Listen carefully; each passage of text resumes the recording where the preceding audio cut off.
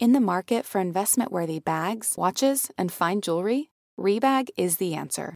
Rebag is a luxury resale platform where each piece is carefully inspected by experts to ensure quality and authenticity. Use Rebag to buy and sell finds from the world's top brands, including Louis Vuitton, Chanel, and Cartier. Head to Rebag.com to get 5% off your first purchase with code REBAGNEW. Shop today at Rebag.com. That's REBAG.com.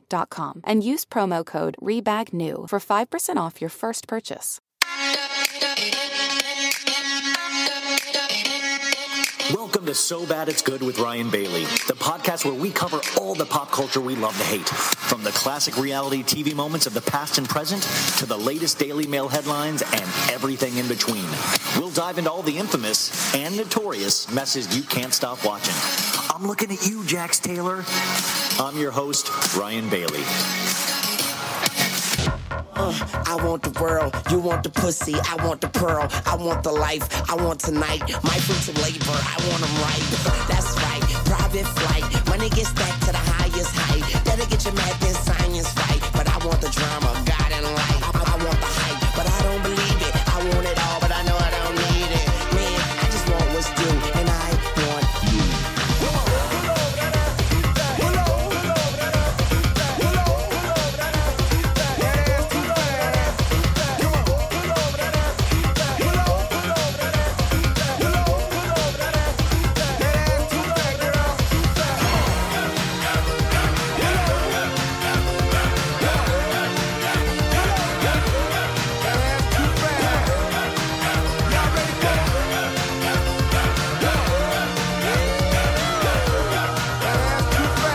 Folks, pull over. That ass is too fat. What is up, you guys? It is Monday. Welcome to So Bad It's Good with Ryan Bailey. I am Ryan Bailey. We're doing it all again. We're doing this week thing all again. We got this on lock. I wanted to start with that song because it's a bop. It's another girl talk jam. Lil Wayne, if that doesn't get you excited for the week, I don't know what will. And also, just a fair warning, if anybody tells you to get out of that car, the ass is too fat, don't do it. Don't do it. That's how you get on Love After Lockup. That is, it's just not good. Just don't ever pay attention to anybody that says your ass is too fat and pull over. There's just a lot of crazy people on the road. So, you guys, I have so much to talk to you about. Our guest today, she's back again. It's only been a week, but I had to have Sophie Ross back on because she is one of my favorites, one of your favorites, and also the Armie Hammer Vanity Fair article finally dropped. This is not the article that we were originally expecting from the LA Times, but it is a very in-depth article. And, a lot of people listening, a lot of people read the article and was like, well, I know all that stuff already. Remember, that's not the point. The point is, it's great that this is getting attention and from a reputable magazine. So we will talk about that. Plus, we talk about so much. It is just, I think it's going to be the perfect way to start your Monday. It just covers everything. We go into J-Lo and Arod. We go to Tom Girardi. She explains Arielle Charnas to me. The fashion Instagram person. We do Summer House, of course. It is just so much fun. I hope you guys have a blast listening to it. I got a lot of stuff to cover, though, before we get to that. So let's start with that, okay? This weekend, we had one of the most important award shows out there. And I think we all know we're talking about the 2021 Nickelodeon Kids' Choice Awards. Did you guys see this on Saturday? Whoo, it is fire, as the kids say. Kenan Thompson hosting. There was 2 musical numbers by the Biebs. We had appearances from Kim Kardashian, JoJo Siwa, Joshua Bassett. I have no effing clue who Joshua Bassett is, folks. I have no, that's so exciting. I have no clue who he is. Glad he's doing good, though. And the reunited cast of hold onto your seats, pull over your cars, get the kids in the room, reunited cast of iCarly. Nickelodeon's classic orange blimps were handed out to the stars from the worlds of music, television, movies, sports, and more. This was the 34th annual. This is the big stuff, you guys. We got a double dose of Justin Bieber. He was first joined by Quavo, part of Migos, the rap group. He was introduced by his wife. That's right, Hailey Bieber. And he had a bevy of masked backup dancers to perform his hit single, Intentions.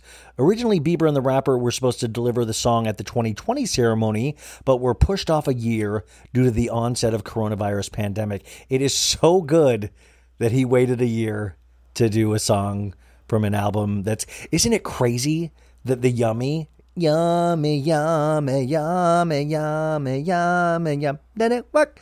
That was last February. It feels like 5 years ago. Like, think about that. Remember the video? He had pink hair, and then Scott Disick stole his look a couple weeks ago? That was just, and now, you guys, this Friday, March 19th, Justin Bieber delivers his next album, Justice. I'm going to buy it, or I'm going to steal it. I'm going to listen to it on Spotify because I'm the bad boy of podcasting. I don't buy physical copies anymore, yo. I'm a bad boy. Also, I want to point out that I'm extra bad boy right now. I am recording this from my bed with my heating pad on my lower back. Bad boy. And I just want to let everybody know how bad I am. There's, I don't know if you guys are familiar with heating pads, but this has 4 levels on it. Warm, low, medium, high. Which one do you think I got it on? That's right. Medium. No, it's high. Bad boy. Okay, so Justin Bieber did all that stuff later in the show. This is all from an article from Billboard magazine, folks. There was a medley of his latest tracks, Hold On and Anyone. That's very exciting. BTS wins big. BTS also was on another award show tonight. It's kind of a smaller award show, the Grammys. Other big winners during the night included Ariana Grande, who took home favorite female artist, Millie Bobby Brown, who was duly named favorite movie and TV actress. Oh my God. Nickelodeon gave Millie Bobby Brown best movie actress? What is happening? Oh my God. Millie Bobby Brown.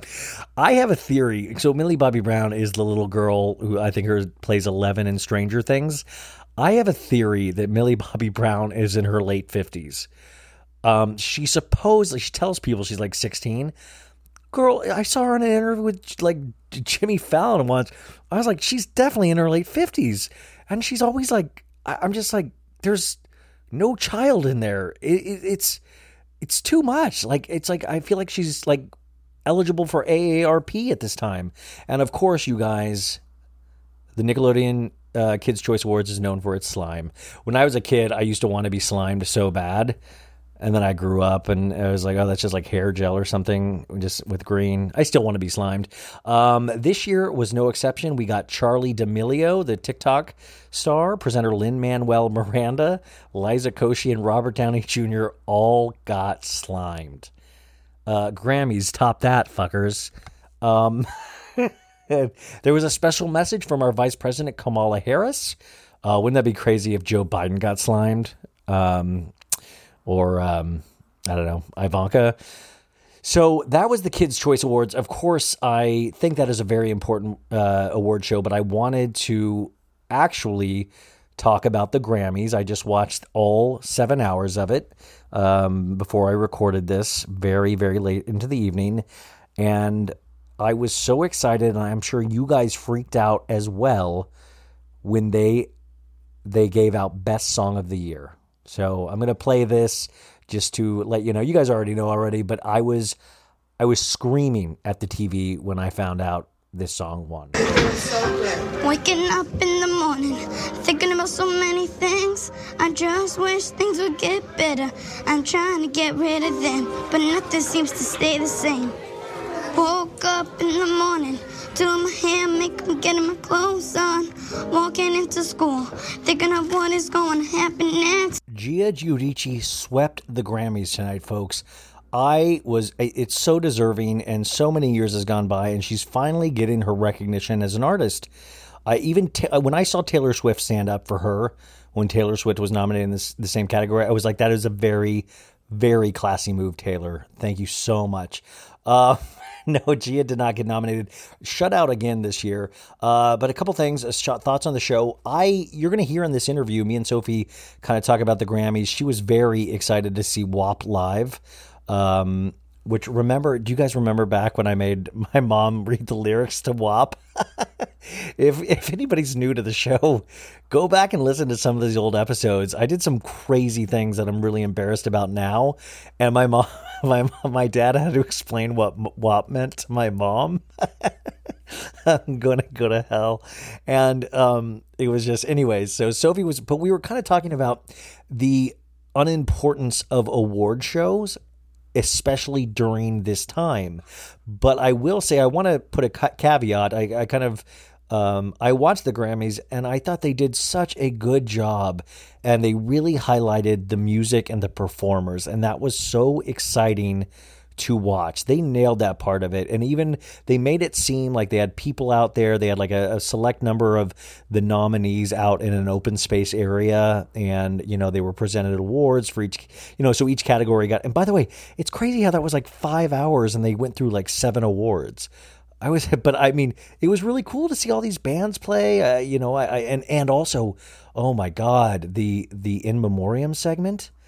I had no clue Kenny Rogers died, you guys. Lionel Richie did Kenny Rogers song, and I found out he died one of the first weeks of COVID. And I was so far up head up my ass with COVID, I had no clue. Kenny Rogers, that was like when I was a kid, he was like big, or like I remember him being around all the time. So that shocked me. Brittany Howard did. Chris Martin was on the piano and Brittany Howard was singing, and really just beautiful. Brittany Howard, I don't know if you guys have gotten her solo album, just blows me away. She is just, her voice and her presence. I got to see her live about a year and a half ago at the Ace Hotel downtown with my buddy Tug, and it just, there are those performers that you see live and you're like, holy shit, that is so much more, that is just amazing. But she's also the vocalist of the Alabama Shakes, that band, and they have really some amazing albums as well. But I thought they just handled everything really well. And then guys, I don't know a lot about Korean dance pop, and I'm really gonna sound like a fogey here, old fogey. But the BTS, those kids, I don't know, they could be 50, who knows?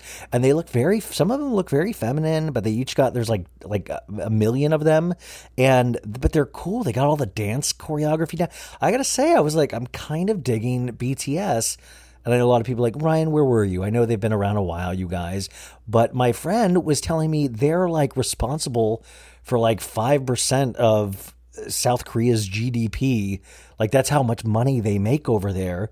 But it was, I love people that take it so seriously. I almost want to know more about them, how it gets to that point where you're even in this band, and how their rehearsals, like the art of that is so crazy. If you've ever done any kind of live stage stuff, the fact, like, that's to be that precise, the precision was amazing. Like, remember how NSYNC and Backstreet Boys, NSYNC were the ones that could dance, and even then, like, Fatone sometimes couldn't hit it, Kirkpatrick, but and Backstreet Boys would always have the easier dances because they just weren't in sync.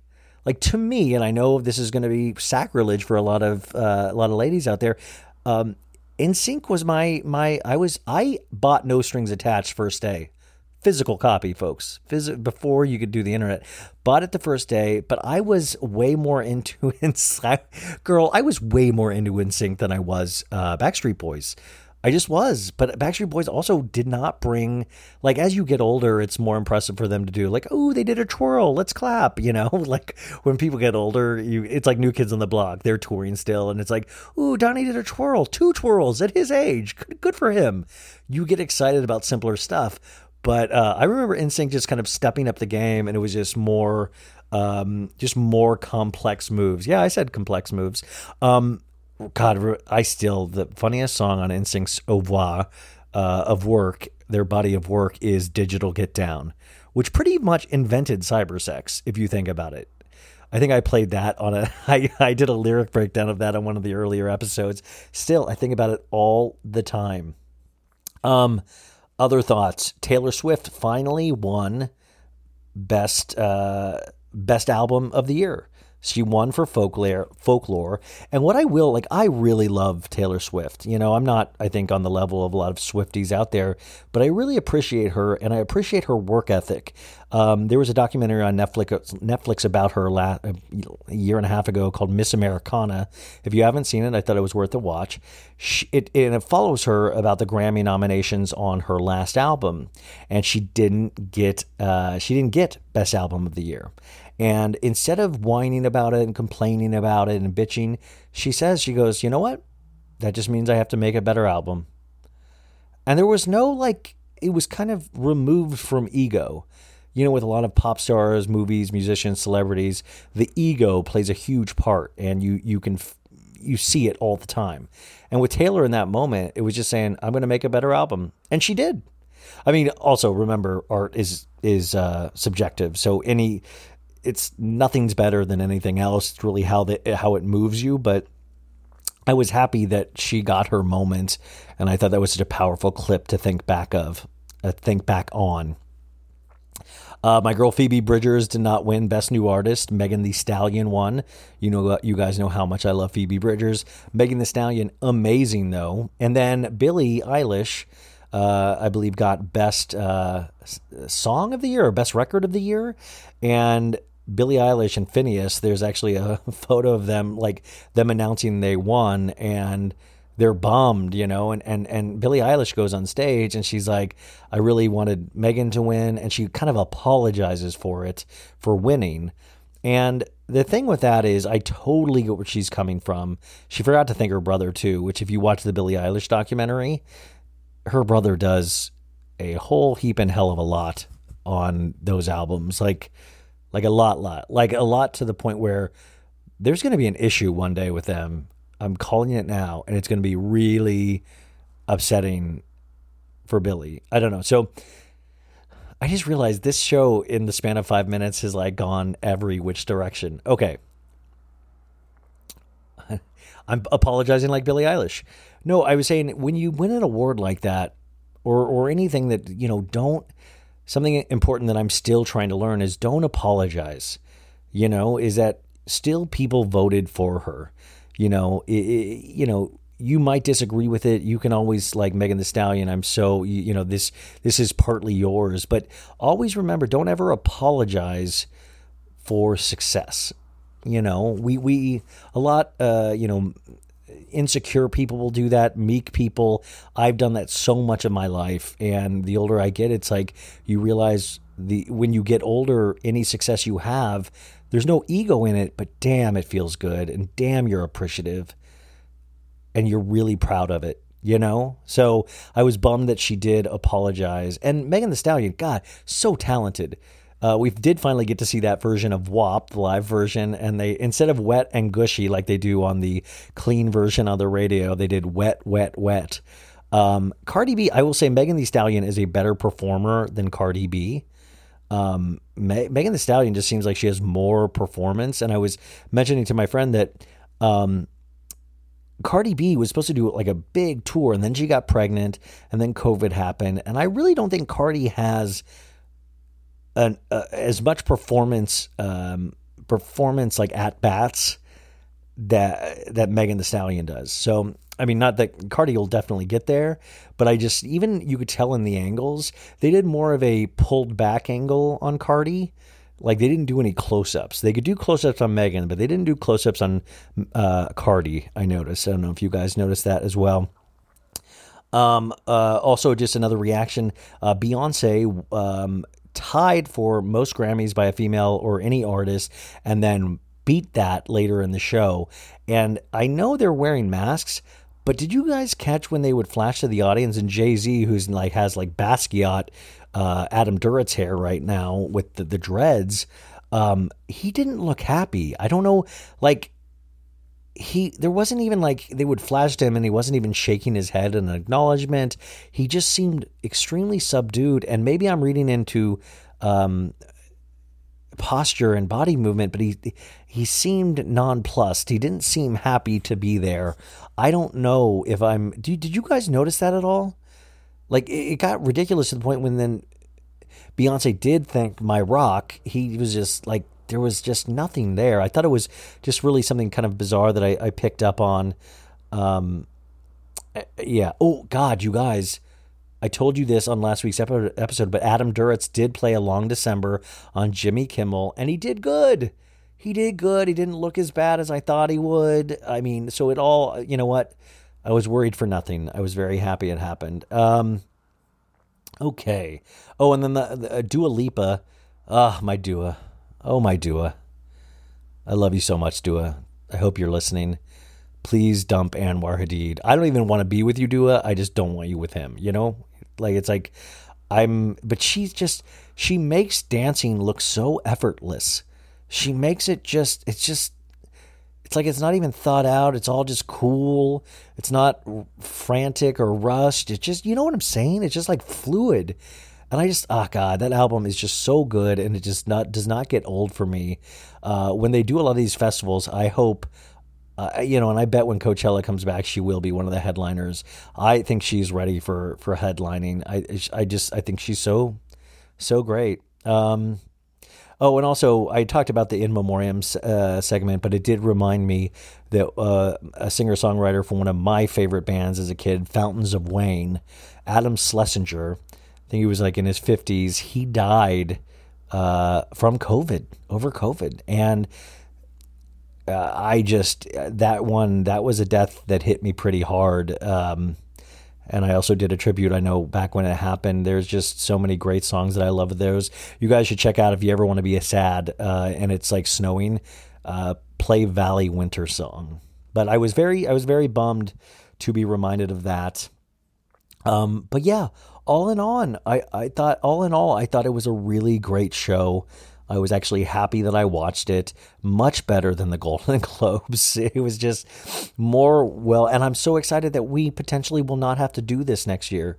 Next year, we'll see what happens and it goes back to normal. You guys, did I tell you? Lala's in labor. Lala's in labor, baby. It seems like she's a couple weeks early. I'm not sure. I'm recording this very late at night. We still have no birth announcement. So I really do hope for Lala and Randall that everything is safe. And I hope that I can announce on Tuesday's podcast that everything is good. I talked to you last week that the baby, I think, what is it named? Ocean or Ocean Breeze or something. So we will confirm that news on Tuesday. I hope everything is all right for her. Let's see. What else do we get? Oh, I was writing down little thoughts. This is so insane. You know how I like to collect like weird things? Like I love collecting things and things that make me. I saw Lionel Richie do that tribute to Kenny Rogers, and it reminded me of when I was a little kid. There was a song by Lionel Richie that my parents used to listen to, and it was like, "Hello, is it me you're looking for?" I can't. It was like very emotional. And in the music video on MTV. The music video, I don't know why. Is it me you're looking for? The music video was about a blind girl. A blind girl that was involved with Lionel Richie. And she couldn't see him, so she would feel his face. And then at the end of the video, there's like a brown clay bust of Lionel Richie's face. But it kind of looks like Lionel Richie, but it also kind of looks like a huge blob face. Like it's really scary. And I remember this really. I remember I was obsessed. I was obsessed with the bust. I gotta put a picture on Instagram. I was obsessed with the bust, and to this day, I'm like if I had any real money, I would buy that bust. I would treat it like a Sotheby's auction, like the gentleman, 1 million 5. It means so much to me. Could you imagine? You come to my place and there's a big Lionel Richie clay head. You guys would laugh even more. In fact, if you're at your desk, look up Lionel Richie bust from Hello video. You will die. So I just wanted to share that memory. Real Housewives of Atlanta tonight. Cynthia Bailey got married, 10-10-20, baby, her wedding of her dreams, but everything was going wrong because it's a super spreader. The good news is, though, she had 250 people at her wedding and the after party.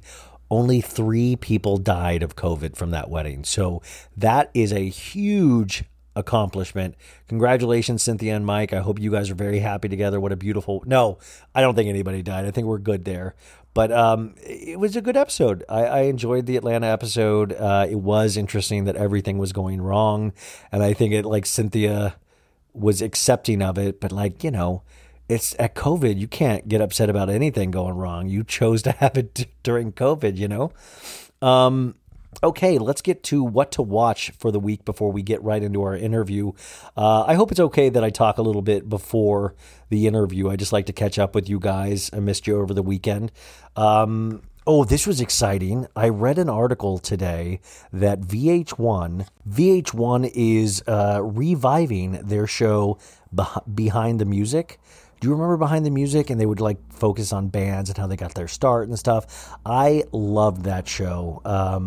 It's a deep cut for you guys. You might not remember it, but I loved it. But Paramount Plus, which MTV and VH1 is a part of, they are reviving Behind the Music. And the first 4 episodes are already done. They should be out soon. It's first 4 episodes are J-Lo, LL Cool J, Ricky Martin, and Huey Lewis. Huey, Dewey, and Blue. I love Huey Lewis.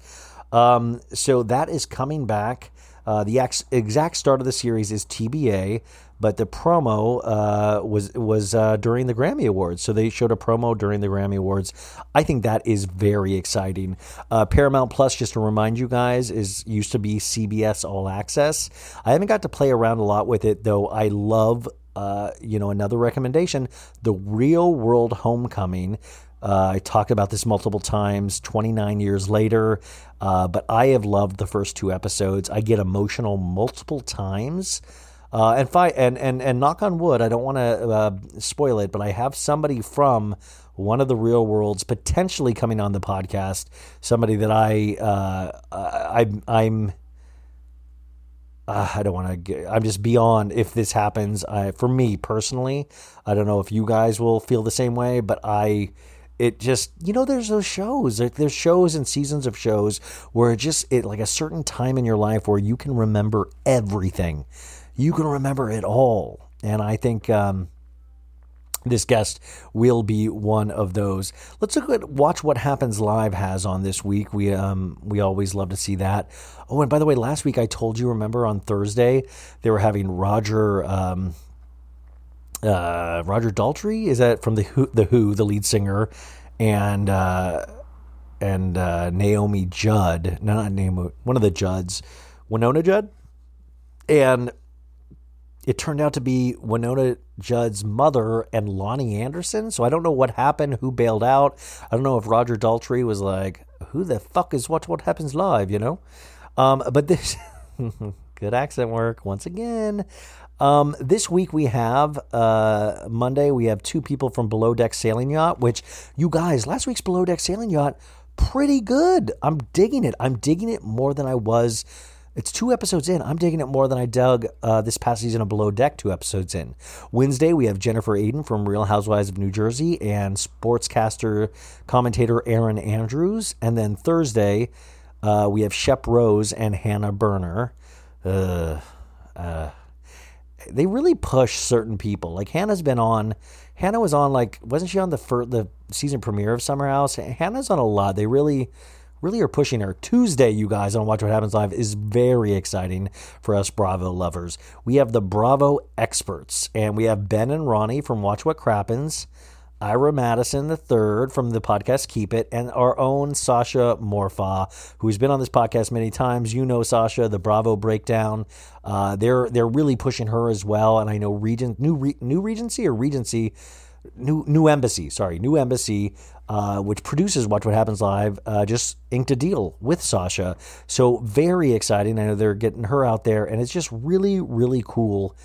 I don't really know Ira that much. I know of him, of course, but so flippin' cool. That's just so exciting. Someday, I'm telling you, I will be there.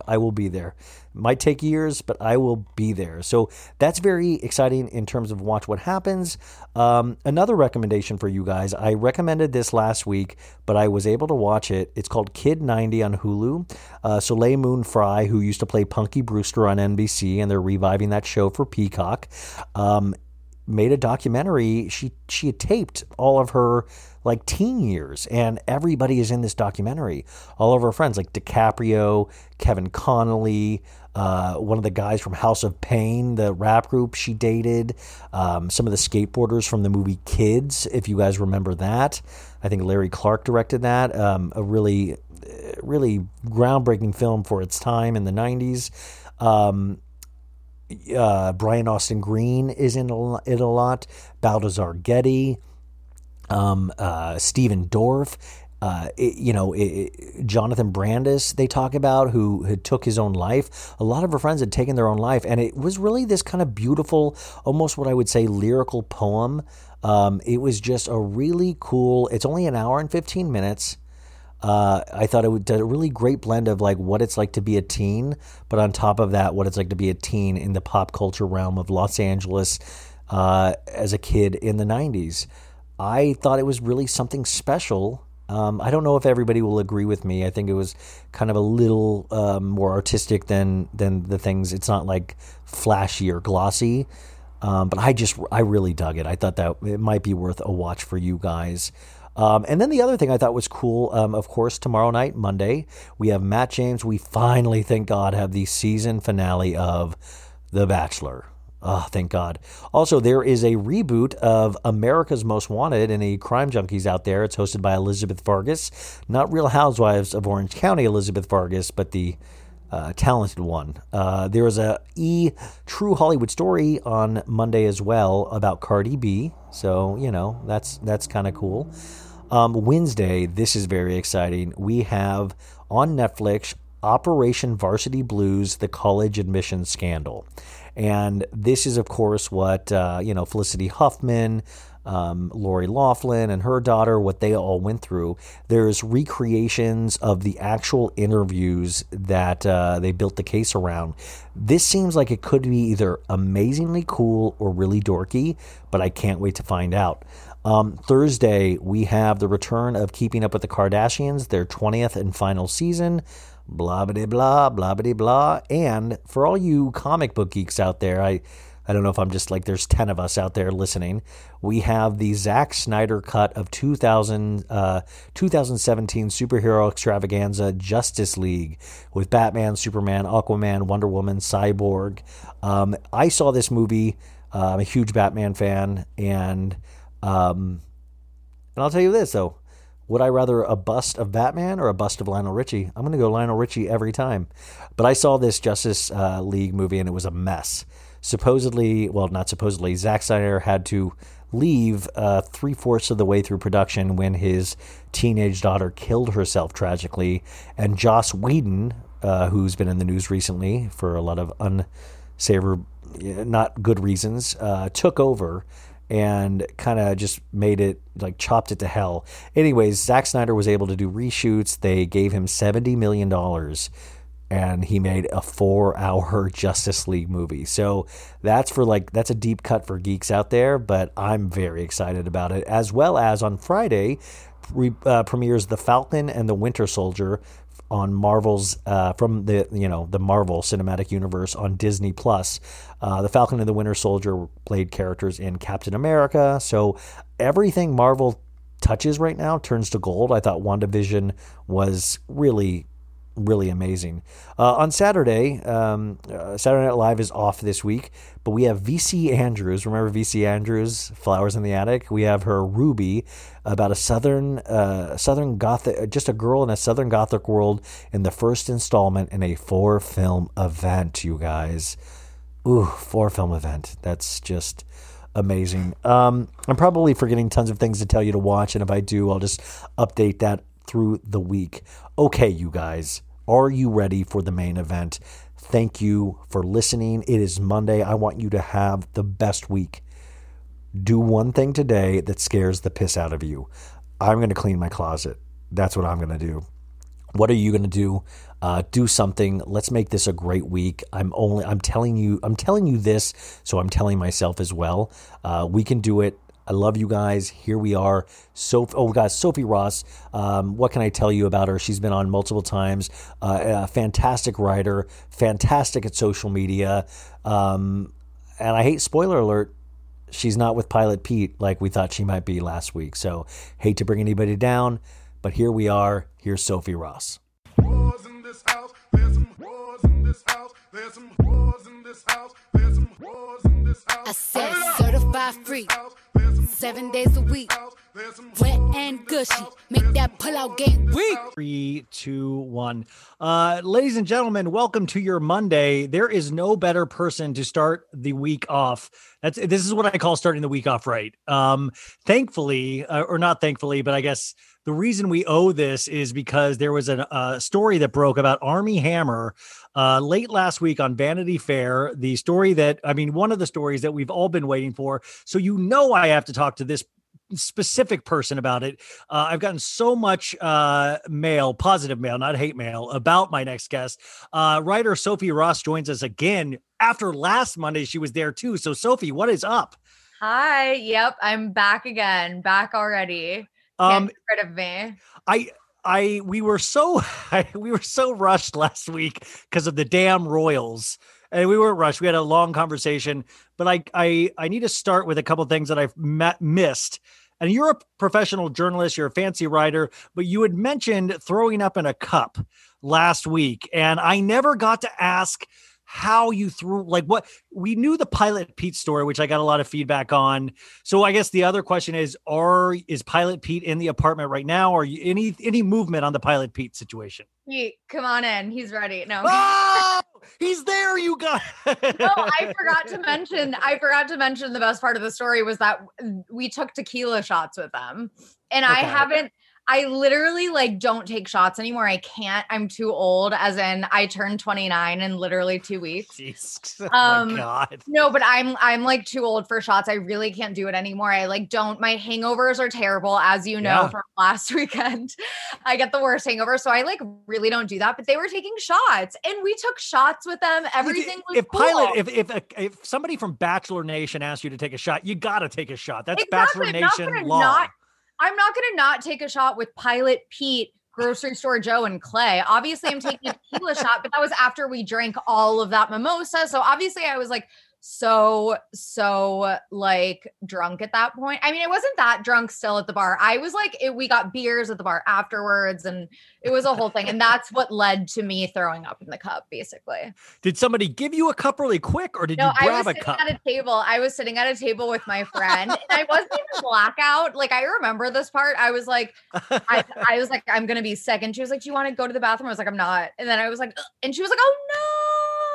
My friend was just sitting at the table with me as I was throwing up in the cup, my water cup in front of me. So we're back, baby. Nature is healing. Yes. Yes. It is funny. When you're young, you have those fun hangovers when you're like, this is pretty cool. And when you're old, there's no fun hangovers anymore. It's just getting through. It just time heals all wounds. No, my hangovers are so terrible that probably since I was 24, right after college, my hangovers just got so miserable where it takes kind of the fun out of drinking almost. That's why I'm impressed by Vanderpump Rules, how they're always ripping shots. Impressed or scared? Summer House is the same way. How does Kyle something? Well, Kyle's all ripped and Luke's all ripped. How are you all ripped? And you're doing that much you're drinking that much alcohol. You're doing that much alcohol. No, they do work out a lot. So I get it. I think they balance out the lifestyle. It's all balance, yeah. And I know they got IVs on some of the episodes. And I've never done that, but I imagine I would. I've literally been Mom, I want to be euthanized. I want to be taken out of my misery. That's how miserable hangovers are when you get later in life. Yeah. I mean, but see, at the same time, it doesn't, it's my dad still, he gets a shot of Jameson. He's yeah, he doesn't and he's 71 years old. He does not get it. He's just he's not an alcoholic, but he enjoys a drink where then he's yeah, party time. And he always is horrible the next day. And we all get like that. Yet we keep doing it because that 30-minute window where you feel on top of the world. It's just 30 minutes. Exactly. And also I will say, as a daughter of two functioning alcoholics, they're functioning. They carry on with normal lives, love them to death, but they drink every day in a way that, like the hangover never hits because they just start drinking again every night. So like some people, it works for their lifestyles. And I think that's probably how some of these reality stars are too. Yeah, my mom, we all had COVID together over the holidays. My mom was the only, I mean, I was in misery. My mom was still having a glass of wine every night, and she'd be like, "Do you want a glass of wine?" I was like, "No, I don't want any alcohol." I'm like, I feel like I'm dying. Anyways, this is not the professional news we need to talk, even though everybody is relating to this conversation in some form. What we do need to talk about, let's just rip the Band-Aid off. Okay, Armie Hammer. We are both Armie Hammer aficionados, and not in a way that I'm making it cute or funny, because none of it really is cute or funny. But we have the Vanity Fair article that finally came out this week. And the title of this is The Fall of Armie Hammer, a family saga of sex, money, drugs, and betrayal by Julie Miller, March 11th, 2021 for Vanity Fair. What were your overall thoughts, macro, and then we'll go micro? So overall, it was extremely thorough, extremely well written, like just, a good quality piece of journalism. I will say that I wish that it wasn't so like the, accusations weren't so tied into like his family trauma, because it kind of makes you sympathize that he grew up in this fucked up family. And it's like, I don't want to sympathize with him. Like a lot of people grow up in fucked up families and they, don't grow up to be abusers. It almost romanticizes being fucked up in a family in a way.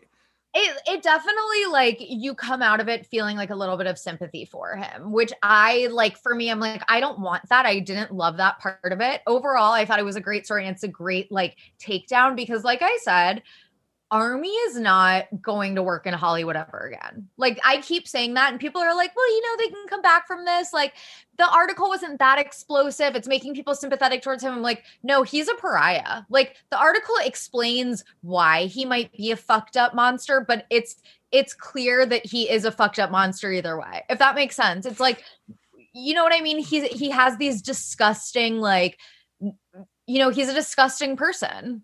It does tend to fall into that trap that how we view men in everyday society of, I can fix him. Oh, he's fixable. Oh, I know what he needs.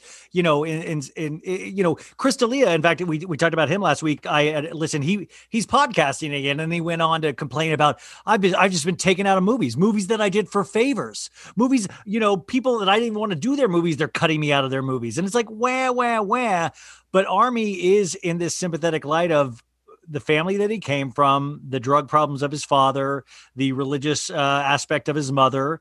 I thought, like you, and I was wondering from a journalistic standard, you're saying that it's good writing. It all kind of falls in line. Yeah, no, like it was overall, it's like a very thorough, like just outline that explains kind of probably why he is this way. And it's like, I don't need the backstory. I think what I wanted, along with other people, was kind of just a takedown focusing just on the accusations, because it's still just been so hard for the victims to kind of get this justice that they want to see. And, I texted Paige like right when the story came out, and she hadn't read it yet. And I haven't like spoken to her since I'm assuming she's read it by now. So I don't. You're talking about Paige Lawrence. Yeah, Paige Lorenz, who's Armie's ex, and I know that they interviewed her for the story. Yeah, so, and her picture was in it as well. Yeah, and I'm glad that they interviewed victims. It was like very thorough. You can't really complain there. I just wish that it was a little more separated from like the family stuff. I just want, I'm glad that the story came out. I'm glad that it happened, because I saw, comments on, Twitter and comments on Instagram where people actually weren't aware of how serious this was. See, that's the point, Sophie, was that a lot of people DM'd me or talked like, oh, it didn't go far enough. And like, oh, it's all stuff we already knew. It's all stuff that we knew. But that's what I'm saying. Yeah. Exactly. We're maniacs in a way. And the thing that's really, I think the most positive thing I can say about this piece is that it's Vanity Fair. This is a huge publication. A lot of people wasn't even aware of this story. For this is like one of the first major publications that is putting like, they made sure they did this in a legal way. So they didn't go they could have gone a lot farther in some of the things that's been accused. They did not, but they put enough information out there that I figure this is like another one of the dominoes. And this is a big one. The audience that Vanity Fair has so much more audience than say a podcast or something like that. Oh yeah, for sure. And it's like when we talk about this stuff or when, Lainey Gossip or whatever, blogger site that you're reading that has been talking about this stuff for months, people, are going to be like, well, that's just a gossip blogger. Are you really going to believe that? And it's like, no, when a publication like Vanity Fair publishes it, that's when you can be like, okay, this has been fact checked. This is legit. This is real because Vanity Fair is publishing this. So that's what and like, we were saying, the fact that, people are like, well, it's not, stuff that we didn't already know. It's all stuff that we knew. And it's like, well, we knew that stuff because we've been talking about it for months. Yeah. But the majority, 99% of the public still, isn't really privy to the details that we're privy to because we're maniacs. It is funny. Like all of us, we're like, get on our level. And we just stay at this level that the majority of people have no clue. Like, my dad will listen to the podcast and be like, you sound happy. I have no clue what you're talking about. I have zero clue any of this. Yeah. And it's easy to forget that because we're all in like our bubble where like we follow each other and we follow all of these accounts that talk about this stuff all the time. So we just assume that everyone else is reading this stuff. But that's like, if you've seen The Social Network, that's like an effect of social media that we're in our bubble and we assume that everyone else shares the same views as us. Yeah, it's like go on a walk, everybody. Which, by the way, this is so funny. Sophie texted me to let me know she was ready, and I was finishing a hike, and I have like my AirPods in, so it'll read text messages, and she wrote, "Ha ha ha, you're so sporty," and it literally, this is how it read. It goes, ha, ha, ha, you're so funny. The Apple, whoever does the Apple robot talking goes, ha, ha, ha. And I stopped. I was like, whoa, what is she saying? And then it was just a ha, ha, ha. But it goes, ha, ha, ha. Sorry. I think it's so funny when like people I'm not like super high tech. Like I'm still team headphones. I don't use AirPods. I used to knock off AirPods and then they were broken and I lost them and I just gave up. I don't like that fancy shit. And people like speak into Siri and like use, I don't do that. I don't do that. And so everyone like my mom will like be like, I remember one funny one that she spoke into her phone. She was like, honey, I'm picking up Arby's for you. And I just pictured her like speaking that into her phone when I got the text. So I'm just a traditional texter. So I will say though, Sophie, I'm not an elitist. Like I'm not rich. I'm not anything, but AirPods will change your life. I'm telling you, everybody that says the same thing. Oh, headphones. I'm old fashioned. And like this will change your life. I swear to God, it was one of the best creations that I've ever in the last like 5 years. It's just phenomenal. I don't think you understand how clumsy I am in New York City. I'm like one wrong move and it's going to fall down the subway crack. Like, I had ones that like, I'm such a nerd. Like, I'm just not cool. Sorry. I'm not cool. You were like, cat's out of the bag, folks. We're breaking news here. She's not cool. Seriously. I'm not cool. I'm team headphones and I always will be until 2060. And also you were like on a hike with your AirPods and I just ordered McDonald's. Yeah, I just, by the way, that I on a hike, but I'm like, like I'm like not cool. I'm like the farthest thing from cool hiking. You were a high school athlete though. You were a football player, remember? Yeah. Yeah. I was the football player. Yeah, full hearts, can't lose. On my way to the theater department. I hate doing this. You were like crying every day. Yeah, exactly. No, I was the guy that was like, I don't get why we have to hit each other. Like the exercise is literally two people hitting each other. How is that using your brain at all? Like hit this guy as hard as you can. That's so weird. Like what about read as hard as you can? How about that, folks? Okay, back to the Army thing. Okay, I was saying I was kind of hung up on you saying the sympathetic light that it gave him, because even in the first couple of paragraphs, it said it was talking about where he was in the Cayman Islands when the quarantine started, and it says an Army knew he had to get out of there. Like it almost said he had to escape the craziness of his dad and all of these things. And it's like, no, has his two kids there and his wife. He had responsibilities to a family, you know? Yeah. The way that it kind of treats him as this like product of his environment. And that's not, he's a grown man with his own willpower. Like, I just don't, I don't like how it's kind of like taking away, like, and I think it's part of his PR tactic. He's been silent. So we're just kind of imagining this person in our head, and he's allowing that to happen, you know? So I don't know. It's like, it's very complicated. And I know a lot of people are like, well, like that story it's honestly kind of anticlimactic. It's like, this isn't for our entertainment, you know, like this is like real trauma. This is like real shit, real life, like real victims. It's not for our entertainment. However, you know, the cards fall, and however this stuff, and I know that seems ironic because we're talking about this on like a pop culture podcast. There is a public interest there, obviously, but the most important thing is for, you know, the victims to feel like they've gotten justice. So however that is, maybe, you know, some of the victims feel satisfied with him never getting hired again, which I think, you know, is probably going to be the case. Not that saying, you know, like not putting myself in the shoes of the victims at all, but I'm saying that whatever justice looks like to them is what we should hope for. And you know what? I don't know if it's going to be like legal charges. I don't know what's going to happen with that. It's complicated. We're going to have to like wait and see what happens. But yeah, I think I feel confident saying that his Hollywood career is over forever. So it doesn't get into any of the, you know, there's a light mention of cannibalism, but not in any kind of real way. It brings up the art, the ancient art of, what is it, shibari, the tying up of, you know, the mannequins, and, you know, his wife let him try it on him, but then, you know, was hesitant.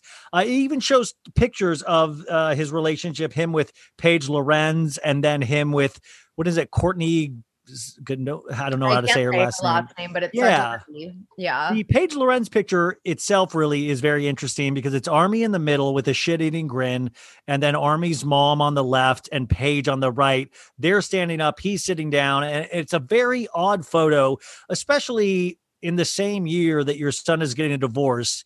You know, a mother sitting there going like, hello, you know, this is my son with his new lady, and he's got a creepy mustache, and, you know, it's just weird. So that picture was taken when Paige actually met Armie's family for the first time when they went home for Thanksgiving.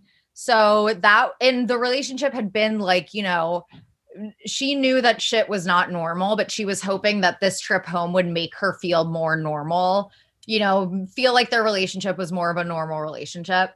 And that's when his mom like pulled her aside and said stuff about him, you know, having demons and like that kind of stuff. And yeah, I'm sure that, you know, Drew, that's Armie's mom. Drew Hammer. Yeah. Yeah. I'm sure that Drew, you know, just wants her, like, she just probably wanted her son to be normal and fix his shit and like and I know that, you know, she's texted Paige since all of this stuff is broken, and Paige was like, this is so inappropriate for you. Yeah, because she said, of course you would go on, was it Dr. Phil or something like that? Yeah, and kind of chastised her. It was Dr. Oz, and it was something involving, where she told the story about Drew, where she said, when I was home for Thanksgiving, Drew, you know, pulled me aside and said, you're like, he has demons, blah, blah, blah, like something along those lines. You can watch the interview. It was Dr. Oz. And Drew texted Paige and was like, wow, some girls will do anything for attention. It was something like that, like basically being like, I can't believe you would bring me into this, blah, blah, blah. I feel sorry for you that you feel the need to do this for attention. Something along those lines. And Paige was like, I feel sorry for you that you gave birth to him, which I was like, oh damn. And she was just like, this is so inappropriate for you to ever be reaching out for me, reaching out to me in this context. Like, this is so inappropriate. I shouldn't be like, you know, it's in my Instagram. I think I retweeted it or put it on my, I'm going to find it.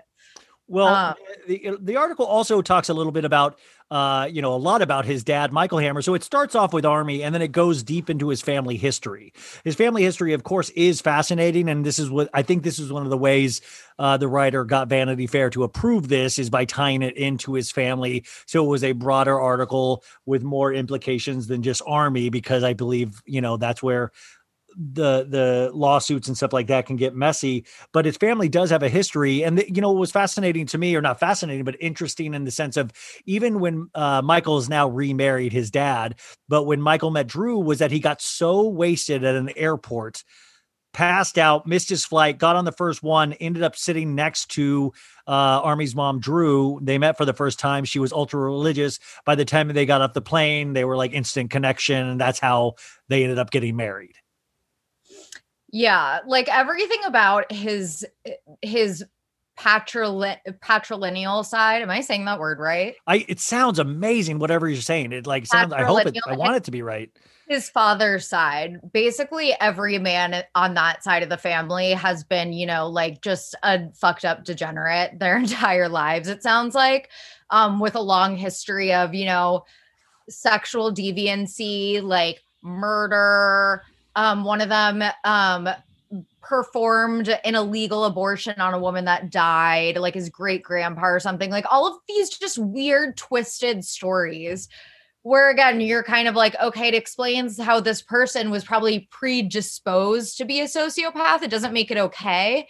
But again, if you read about any serial killer's Wikipedia page, which I have done on, countless occasions, there's always some childhood. I can't think of one serial killer off the top of my head that had like a normal childhood. There's always like some just like fucked up family trauma, which explains why serial killers, end up like this. Yeah, I'm trying. For some reason, I'm thinking like Dahmer stuck out as like somebody that supposedly had, but even the parents that said they have a normal childhood, they're not usually end up normal. They want it to be. Wait, but Dahmer, I wouldn't say that Dahmer had a normal childhood. Like completely normal, did he? I know that he murdered I know animals, but maybe he was deprived of attention as an infant. So even just on his Wikipedia page, you can get something that, you can gather why they may be fucked up later in life. But again, that was something in the article that I don't think they mentioned was Armie's animal abuse. Yeah, no, I think they might have in terms of eating the heart or had a screenshot it was in the text messages of the, when he took out he killed an animal, took out its beating heart. His friend took a bite out of it and got sick. He was able to take 3 bites out of it, which is very just, that wouldn't even be something to occur to me. Like, I mean, like to even like, I think I should do this. So definitely a different way of thinking. Not a different way of thinking. That's one way to put it. Casey Hammer has a quote in here. Casey, of course, is Armie's aunt.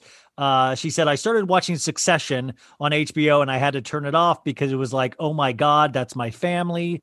If you have watched Succession, you know how they talk and treat each other and how money is a huge object. Just little things about this article fascinated me to paint colors, and not even in regards to Armie, but just with Michael, the dad, not paying like for them, $1 million for Armie's Hammer's name to go on like a Met to keep his good standing with the Met organization, I believe. And like just little things where I'm like, why did they not do? I mean, it just, the money of it all is interesting too. It's just weird because you do think of it as someone, who is probably also a sociopath. And even like Erica Jane's husband, Tom Girardi. Yeah. Which I wanted to ask you about. Yeah. When you read that the LA Times article about, him taking money from literal like burn victims, like you think about how these people just don't have consciences, and that's how they become so wealthy, because they, literally don't have morals. So yeah, there's a bigger conversation there, but that's like what I got out of it. I was like, he's a sociopath. His family has a long line of sociopaths. Well, also, I don't know if we mentioned this or I talked about it sometime this week about, I'm starting to wonder if money actually even exists to these people, or they just get money because they're so used to screwing people over. So it doesn't even, like, somebody's pain doesn't even factor into anything anymore. Like Tom Girardi gets so used to it. It's just numbers and dollars and figures and trying to pay Peter to steal from Paul to pay, it's like money doesn't exist to these people. They're so used to living in this kind of existence. It's constantly trying to just make sure it all doesn't fall apart, that they're just used to a different ethos where I'll lay in bed at night and think about something I said to somebody that hurt somebody's feelings. It'll eat at me. These people don't do that. These people, and the article makes a point that Armie potentially likes to live in chaos. Yeah, I mean, I think that part is clear, that right now his chaos has gotten probably like beyond even what he could have imagined. Like he's just like, a disaster. He's a liability. He's just a disaster of a human being, it sounds like. And there are a lot of reasons. I think his divorce clearly factored into this too, where I think he kind of just lost it. And that's when he went on his string of, dating and abusing all of these women, So yeah. And there was something else I wanted to say about, I can't remember. Well, I mean, the real story that I'm sad that we're not getting, because she seems to be handling it the right way, is Elizabeth Chambers, Armie's ex. Now, here's somebody that is really for the benefit of their children, or at least how I view it, taking care of their children, has made one Instagram statement, which we've talked about here before, and said, I will be not discussing this any further, but I believe all victims. But her side of the story would be fascinating. To love somebody, to grow up with somebody, and to realize that they're potentially not only into cheating on you and breaking that vow, but into completely different things. Armie is quoted in this from another interview. They have a string of quotes, guys, from other interviews that kind of paint the picture that he but it was saying like, I used to want to choke or strangle my wife, but then I respect her so much that I don't want to do those things to her, Yeah, which is just a very revealing.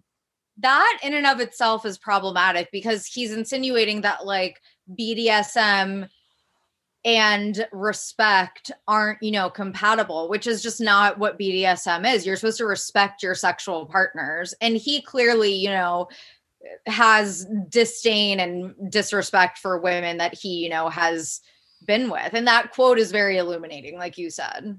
Yeah. That all that stuff is wild. So the other, trying to think other couple things that I found interesting. When Armie was 4, his great-grandfather Armand, estimated by Forbes to be worth around 180 million, died. 180 million, I mean, that was huge for that amount of time, but still not a billionaire. When you think about the Arm & Hammer family fortune, it is not as, I do not think it is well off as people would like to think. Yeah. When you read, and I know I said this last week also on the podcast, and when you read that article, you're like, okay, it makes sense that his family is actually strapped for cash. Like they're not, we all thought at the beginning when all of this stuff was coming out that because that's kind of, the persona that he has put on in interviews and, in all the GQ profiles, they're like, Armie might come from an oil heir family, but he wants you to know that he completely supports himself. And he's like, I'm proud of myself for that.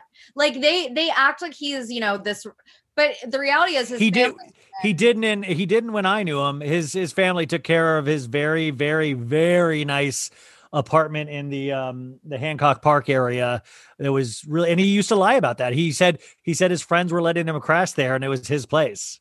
Wait, you know what part of the article that I thought was interesting also was the house fire in 2005.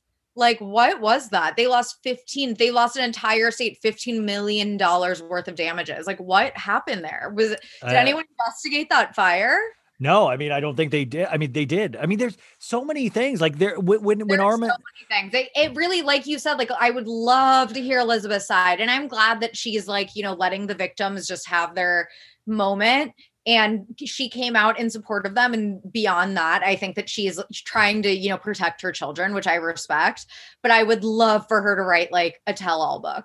But imagine keeping your sanity, imagine trying to keep sanity is a fragile thing, and if the floor drops out on you and you still have to take care of 2 kids, I just can't imagine what that daily struggle is like. And especially you really know she's potentially well adjusted when she's not trying to sell her story to Us Weekly. And she's not trying to she doesn't have that People magazine of my time with Armie, there is something to be said for people that don't shove it in your faces, because no offense to the people that do, but that is a form that we see in pop culture all the time of the tell-all, the coming forward with my side of the story and my strength, Yeah, I have the utmost respect for Elizabeth. Like I follow her on Instagram and you can see that she is taking care of her kids, promoting small businesses. She's like a pastry chef or a baker. She has a bakery.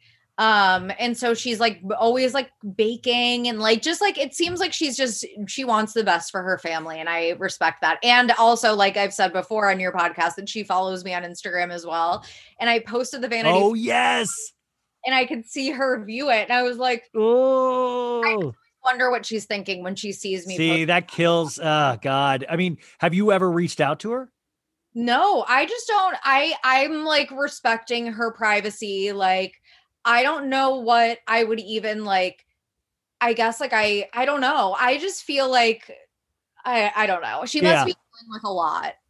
The other part of this article I wanted to ask you about was that they say he has a pattern with new relationships, or a lot of women came forward where, they'd be like, I DM'd him. He DM'd me back immediately. And then he started a process of what they call love bombing, which is a new term for me, but I think the kids on the street are talking about it all the time. Love bombing it's a series where he just throws so much love at you and makes you feel like the most important person ever, right? Is that what love bombing is? It's like a form of manipulation. It's like a lot of narcissists do it. So they make you feel like you're literally the most important person in the world. So the way that Paige described it was that he would love bomb her by being like, I have never felt this way about anyone. Like, you are literally the most beautiful woman on this. I've never seen someone so beautiful. Like, you're literally a work of art, like stuff like that. And when it's coming from him and it sounds so genuine, you believe it. And so you start to believe you're special. It's his way of getting you to do, you want to make him happy because he thinks that you're special. So it's a form of manipulation. In terms of journalism and what you've seen out there, does this now open the floodgates to more articles and information about Armie, or people like, we had the Vanity Fair, we're good? No, I'm sure. I think there's definitely going to be more. There's going to be more skeletons. I'm sure there's going to be, I don't know about charges being filed, but it wouldn't surprise me if that happened. And then, that will cause more stories to break and more write-ups there. So I think this is only the beginning still. I think there's more to come. And again, it's I don't know what's going to happen. I'm not sure exactly how this is all going to pan out. I just know there's going to be more. And I feel confident that Armie's career is just over. He's a pariah at this point, no matter how you slice it. The fact is that he is a fucking weird ass weirdo who wants to eat people and break people's fucking bones while he has sex with them. He's just a fucking weirdo. He's weird. What was the breaking bones? What was what are the breaking bones? I don't remember that part.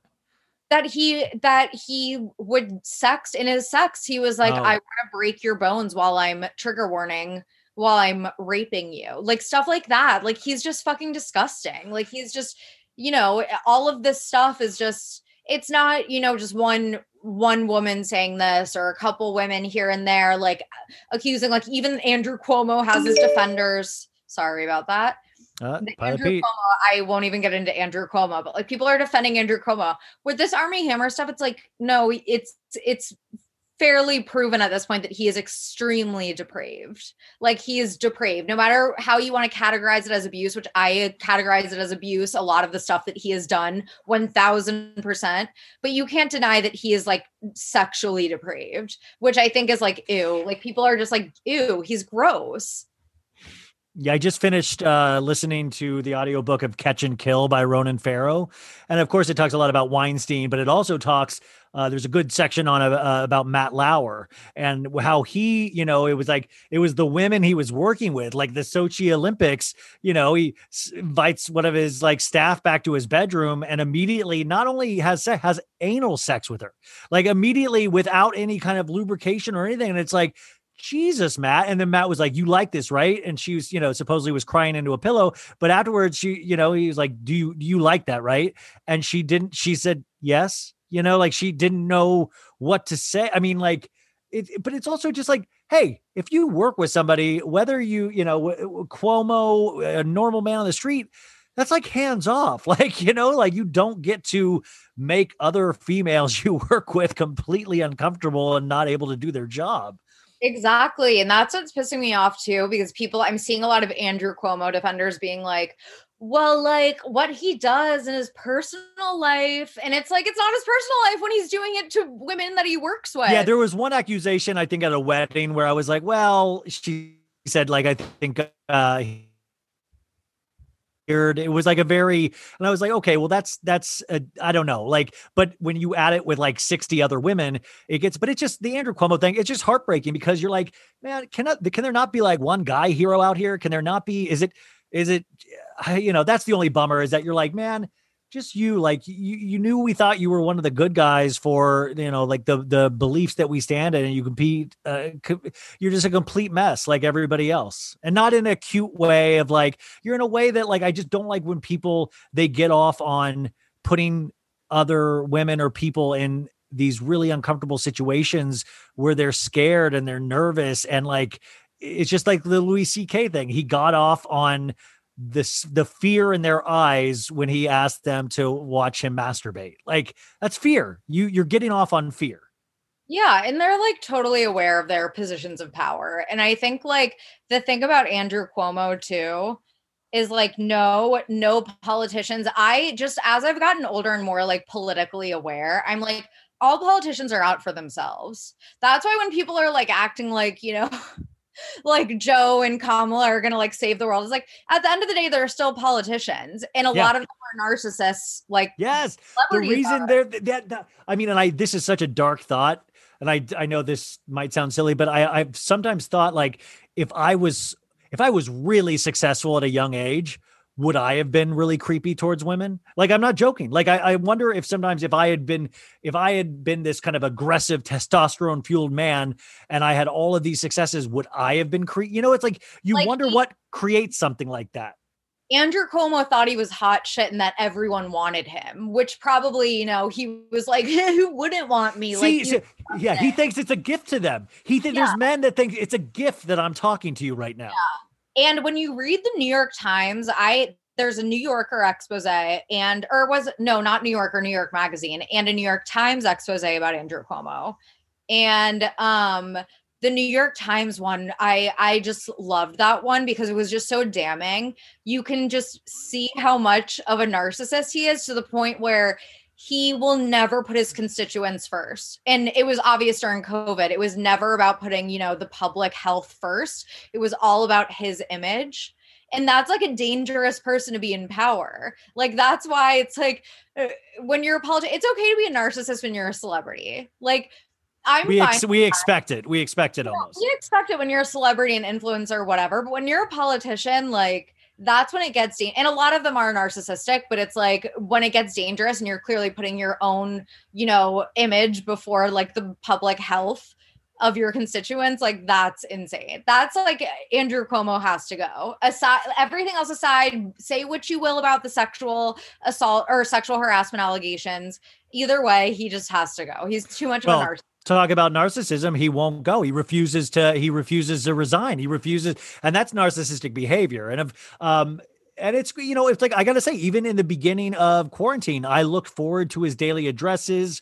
It was there for the taking. Like, we wanted somebody to kind of make us feel less scared at times. And I remember buying into it at times. Did you see his blanket photo? Yes, him walking around with the paparazzi photo at his house has him with like a shawl over his head walking around on the phone. Hey, it's probably his comfort blankie. We all have a comfort blankie.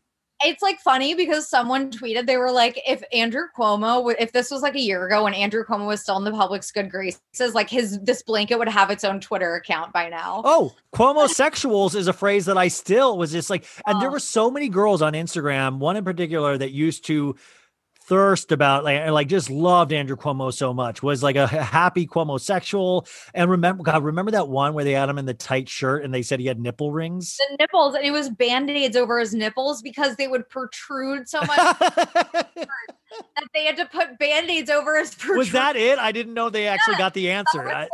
We got the answer for nipples for Band-Aids for his nipples because they protruded too much. Talk about a narcissist where he's like, yeah, let's get these nips Band-Aided up. I'm no Amelia Bedelia Hamlin. Let's get these. Okay.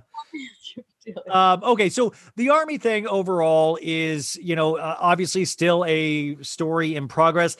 The only thing is, and I hate to even say this because I don't want to you do have to wonder, it does make you wonder when somebody is completely silent, what they are going through.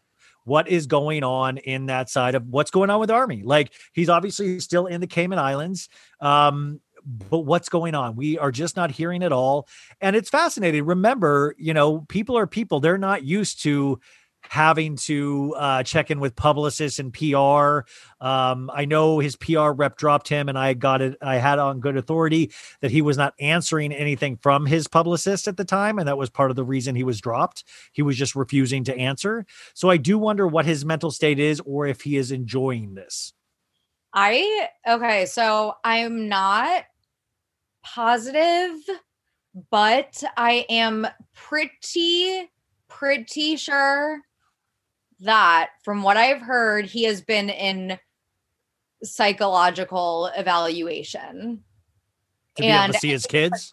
Like 6-week long program, something like that, from what I have heard. Again, like nothing has been confirmed by like his That's people. Huge information. That is, you think he's in a 6-week program, potentially. That is what I have heard. And again, like it hasn't been confirmed by his people. So I don't want to like speak on someone else's mental health and their whatever, like on the record. But I will say that I think that is the best move. And I'm pretty sure that that's what's happening. So yeah, I feel like a psychological, because at that point you're kind of admitting that you have a problem if you're letting yourself get evaluated.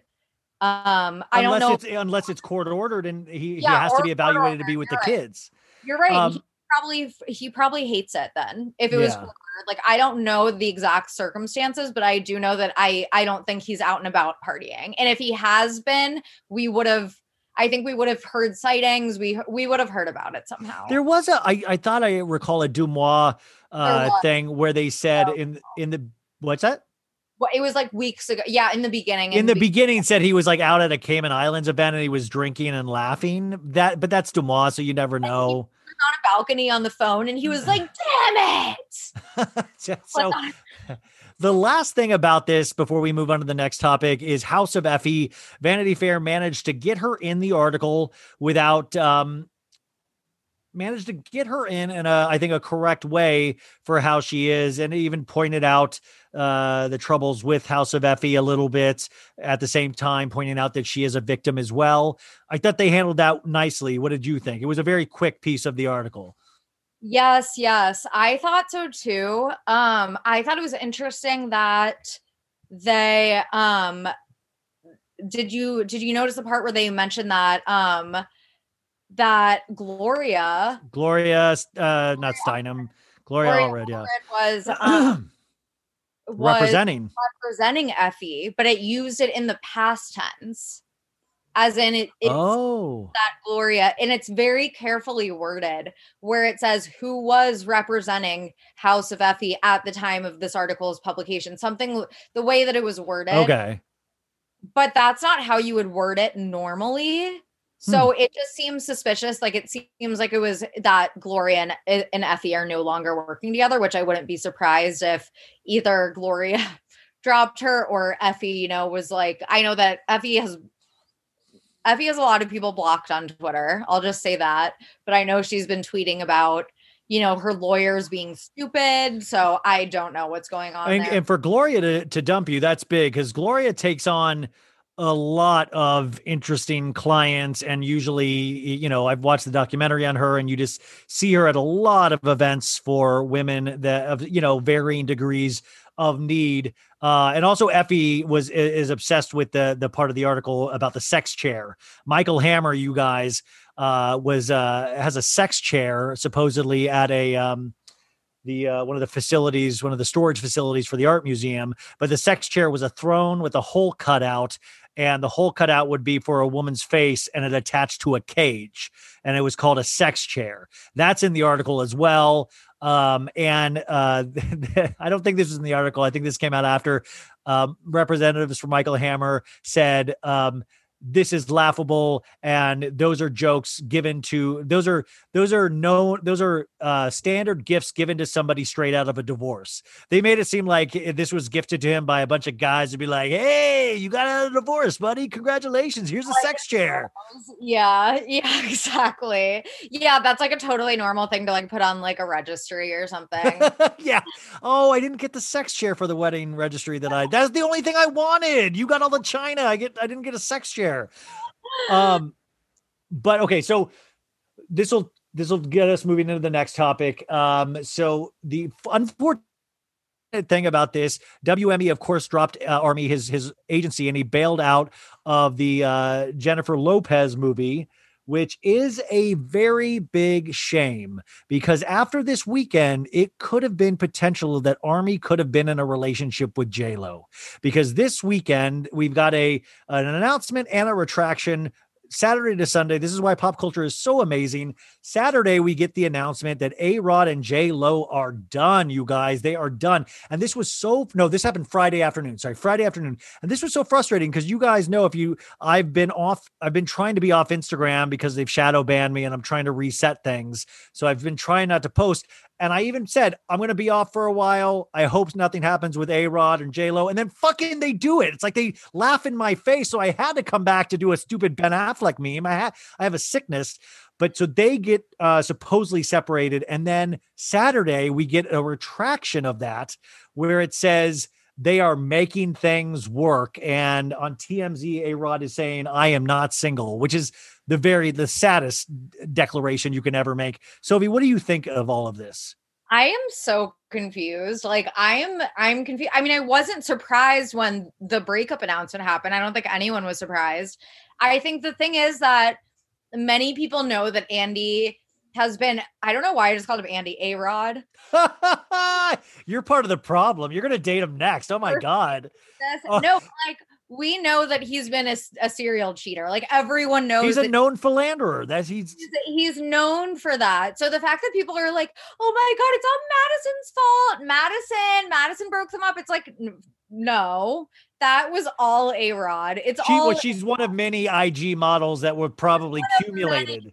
She's one of many. Plus, she, according to canon, they actually never even met up. They just DM'd. And then he saw that she was like talking all over town about it and wanted nothing to do with her from everything that I've seen. So like Madison is not the reason they broke up. Arod is just a serial cheater. And I think that J-Lo was always okay with it until it embarrassed her, because Madison is, on a reality show and is also this public figure who clearly can't keep her mouth shut.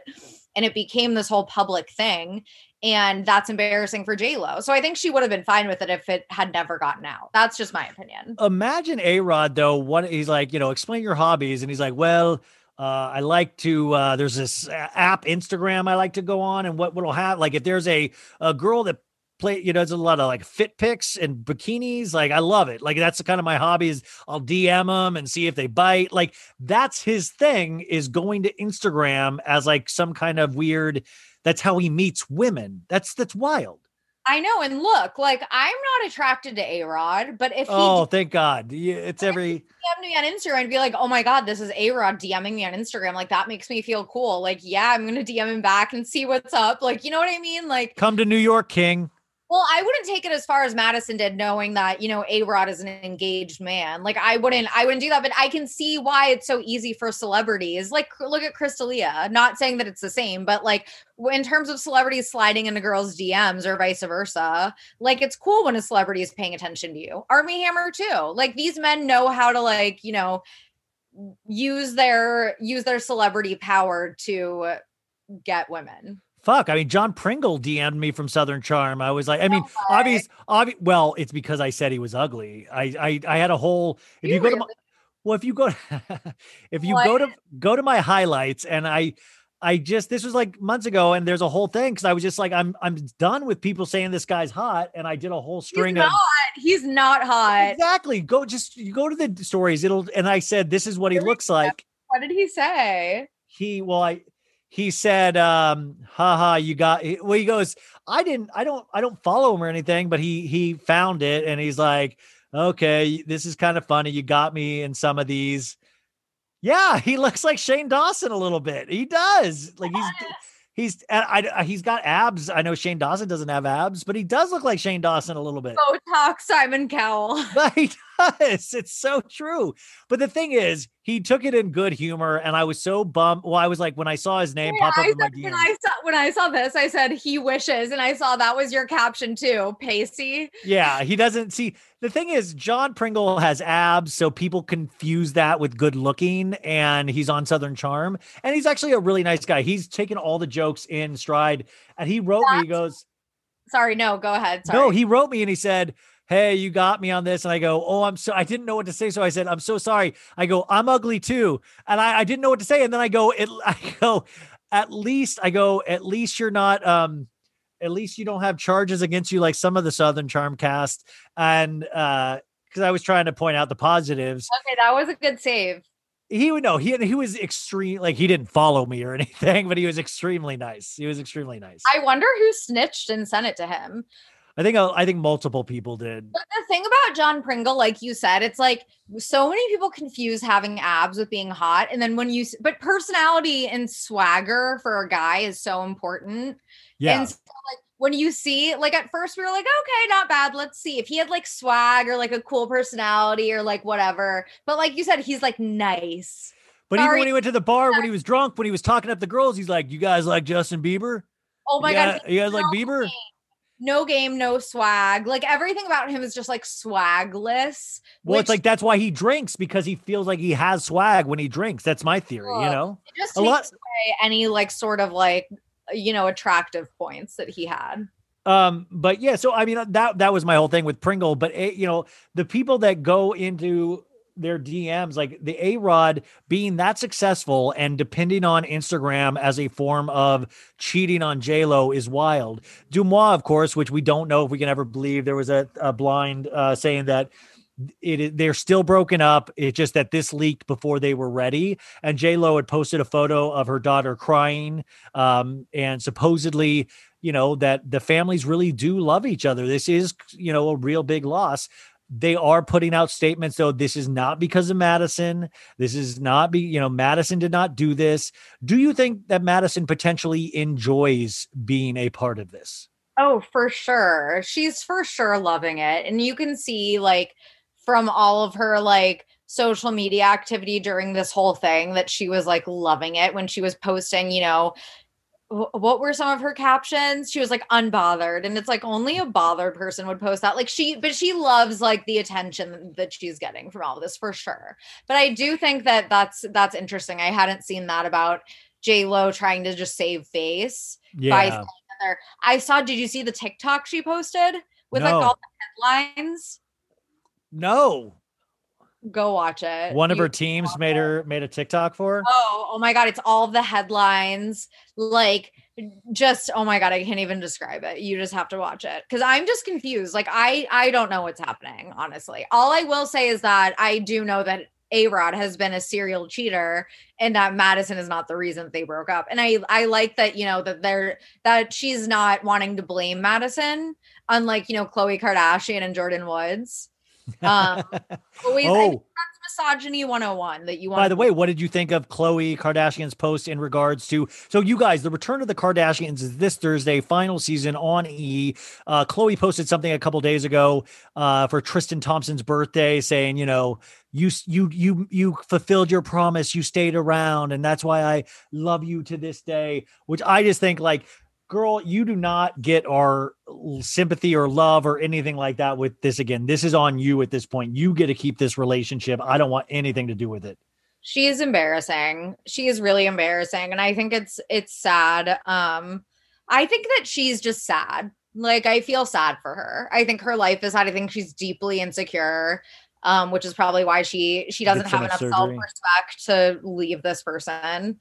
Like, she's just insecure and it's sad. And that's why she photoshops and surgeries and, you know, her face never looks the same in two pictures, the same two photos. Oh my it says, the caption, you guys, says, the ones that are meant to be are the ones who go through everything that is designed to tear them apart, and they come out even stronger than they were before. Thank you for showing me everything you said you would. For the father you are, for the best friend I have in you, I'm thankful that I can do absolutely nothing with you, and it feels like everything. I hope you know today and every day how loved you are by me and so many. Guys, she says, the ones that are meant to be are the ones who go through everything that is designed to tear them apart. You think that was a design that Tristan was treating on you in multiple clubs on camera that was by design to tear you up? That's something he chose to do. That's not a design. It's like delusional for sure. It's delusional. I actually hadn't looked at her, and I saw that post, but I hadn't like looked at her Instagram in a while, and she is just so sad. Like I said, she's delusional. Like, she's just not living in reality.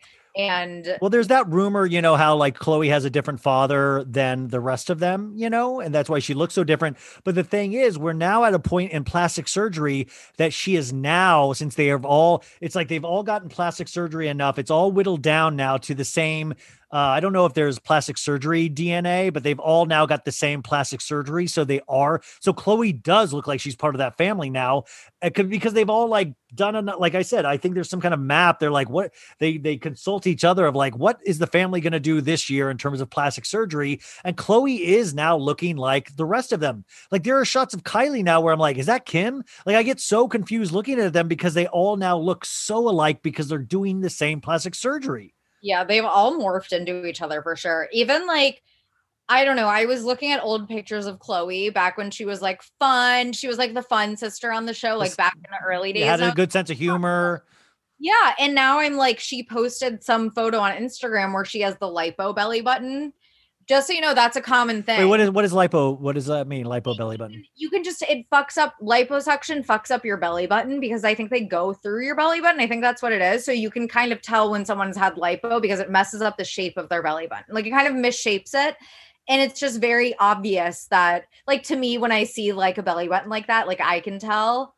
And I'm like, it's just sad. Like, it's all that's sad. Why I'll never do it. I have a great belly button. Isn't that part of a Brazilian butt lift, is getting the lipo from the stomach and then getting it put in your butt? And she's for sure had a BBL. So I assume, yes, she's had lipo no matter what. But like, it's just, yeah, it's crazy. If you're in one of these mansions, they've got to, like, if I was one of the Kardashians, like, do you think they have a room where it's like there's a medical facility on site? Because the amount they seem like they're getting work, you don't want to be traveling for that. They're rich enough where they should be able to have like a medical quarters in their house. That's like honestly a good point. I doubt they like get like actual surgery in their home. Oh, it's all like, but they could like, do up. Injectables, I'm sure they have like, you know, they have glam rooms. They have like all the places where I'm sure they get their fillers and their Botox. They have doctors come to them. But like, you know, in terms of getting like cut open, like, I think they probably go to like a real like place for that. Yeah. So you don't care about Kardashians one way or the other, right? I mean, like, I don't watch the show anymore, but I like keep up with their drama and their bullshit. Yeah. I mean, we're kind of forced to, and nothing taken away from them. But I was thinking this weekend, I tweeted this where I was like, it is crazy that we've now, like, do you ever stop and think that we've seen more images of the Kardashians than we've seen of our own families. Like there's no way of getting around that. Like we've seen them more than we've seen anybody close in our life. Oh yeah, for sure. Like they're just so ubiquitous. And at this point, I'm like, they're doing the whole dramatic goodbye thing with their like show. But they're not leaving. They're not leaving. They signed a Hulu deal. So I'm just like, save it. Save the dramatics. I will not give one more tear to this family. Yeah, people are like they're like, oh my God, why did I get chills watching this trailer? It's like Sign of the Times, the Harry Styles song. Yes.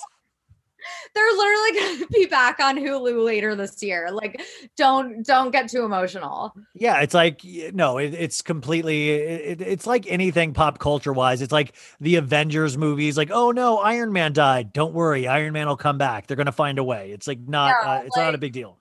Exactly. I don't get why people get sad about that kind of stuff. I'm like, they'll be back. They're never going to be gone forever. Now, I want to move on to something I call Sophie's Corner, where Sophie explains something to me that's in her world that I read on Twitter that I like. Last week, we did Danielle Bernstein and fast fashion and what is it? We Wore What is her company. I have remembered that.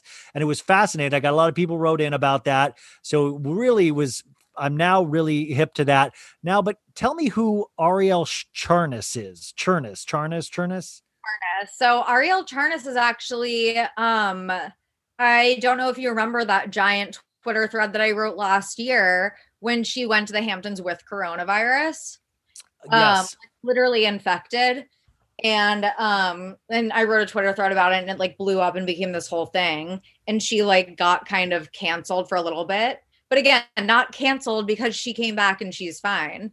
But I was tweeting about her the other day because I guess Vanity Fair wrote an article that was like, back in the great pandemic shaming, the influencer shaming of the pandemic, when, everyone was shaming all these influencers for traveling. And it was kind of like exonerating Arielle. And Arielle shared it and was like, thank you, Vanity Fair. Like acting like she like still didn't do anything wrong. And it's like, no, the difference, no one's mad at you for traveling. Everyone has at some point during the pandemic had to go from point A to point B because 100%. They had to, because they literally had to. Like no one is, I'm sorry, I'm not judging you for that. If you're being like Danielle Bernstein partying in the Hamptons every night, that's one thing. Whatever. The fact was, if she had just gone to the Hamptons, fine. She had the virus. She was literally. And she knew she had the virus. She knew she had the virus. And it was 8 days after diagnosis. It wasn't even 14. What did she say what was her excuse? That was the whole, she was like, I was following my doctor's orders. And it's like, no, you weren't, because no doctor is going to tell you to do that. She just wanted to go to the Hamptons. It was last March. I prescribed rest and one trip to the Hamptons. It was like, so the fact that, people are comparing it, because in the article they were like, well, you got flayed for something that, everyone ended up doing. And it's like, no one else was traveling with the virus. Like she was literally carrying the virus with her family. Like that's the difference. Wait, what does she do again? She's just an influencer? She's a fashion blogger. Like she's like an influencer. She's one of those OG influencers like Danielle Bernstein. She has her own brand, like how We Wore What has a brand. Hers is called Something Navy.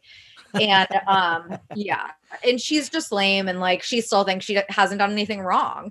And I'm like, the difference is like, I'm not gonna bitch out every single person who had to travel or do something during the pandemic, but I'm gonna bitch out the people that knew they were fucking positive with the virus and traveled with their entire family and employee, her nanny in tow, when she had the virus. That's different. And she still thinks she didn't do anything wrong. So that was what I was ranting about. Did she reach out to you when you had posted all this stuff that kind of caught fire?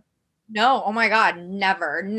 People have asked me that before and asked if like her husband, Brandon, who is a whole character on his own, if they had reached out to me, and I was like, no. And if they did, I think they knew that if they did reach out to me, like I would put them. You would use it. Yeah. I would use it against them. You can't say in my DMs. I've talked to a lot of people. This, of course, is the week of the quarantine anniversary, 1 year. 2 questions. One, if I had asked you early in the quarantine to do a reimagined version of the song Imagine, would you have done it with me? Would you sing Imagine with me if I had asked early in the quarantine? Oh my God, I'm so sorry. My TV. I'm so sorry. What's wrong? Sorry, I was just gonna make sure that the Grammys was in the background. Oh yes, Grammys tonight, you folks. I honestly wasn't, but yes, I would record Imagine just for you. Oh, okay, I see. I thought you would say no. I have enough wits to know that that's in bad taste. No, but like I'm not a celebrity. Like I'm not filming it from my backyard or my closet. It'd be from like, like how all the celebrities were filming it from their like estates. Yeah, I get. I'm just on my fire escape in my shitty apartment that doesn't have a stove. Like, I don't think that's offensive. It says a lot that Gal Gadot picked a song where it says, "Imagine there's no heaven" in the lyrics, which is just when people are dying, you don't want to be like, imagine there's no heaven that your loved ones will go to. But also it's like, it was that kind of, if you guys don't know, I've talked about it on the show many times. Gal Gadot had a lot of her celebrity friends record parts of Imagine and splice them together. It is rare when you see something that is done to make people feel good that it ruined Kristen Wiig for me. I was like, oh, Kristen Wiig did this? Like, she should know better than this. That's crazy. Like, it's all like her castmates from like Wonder Woman 1984, I guess, because they were probably filming at the time. But it was still so bizarre and tone deaf. And it was only 7 days in to quarantine. Like, so she was like, the world needs this. We need this kind of pep talk. Oh yeah, it like completely backfired in every way. And it was so funny. And then after the fact, all of the celebrities that were in it were like, I only said yes because like, I didn't think it was like, they were all trying to like talk their way out of being associated with it. And it was so funny. Speaking of music, you're taping the Grammys. Are you are you a big Grammys fan? You like it? You like the, I hear about these. No, yeah. All award shows are rigged. None of them are legit. It's just all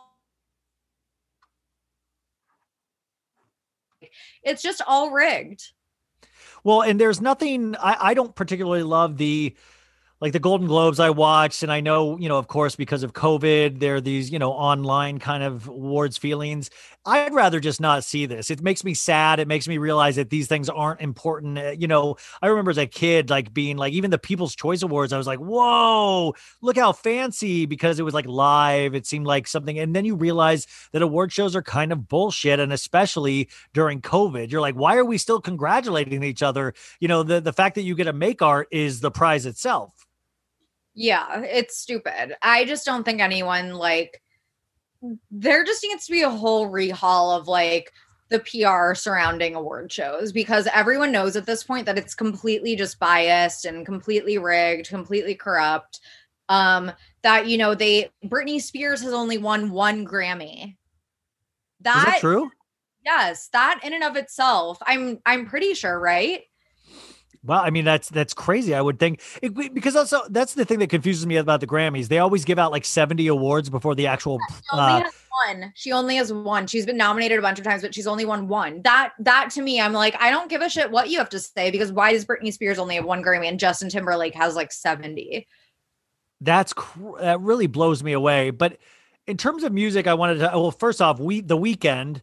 Abel Tesfaye, he has a feud with the Grammys now because he was not nominated for one of the biggest albums of his career. And he took it really personally to the fact where he said he is boycotting the Grammys. He will never go to the Grammys again. He will never have his record label submit him for a Grammy, because how it works is your record label has to submit you for, for these categories to even be considered.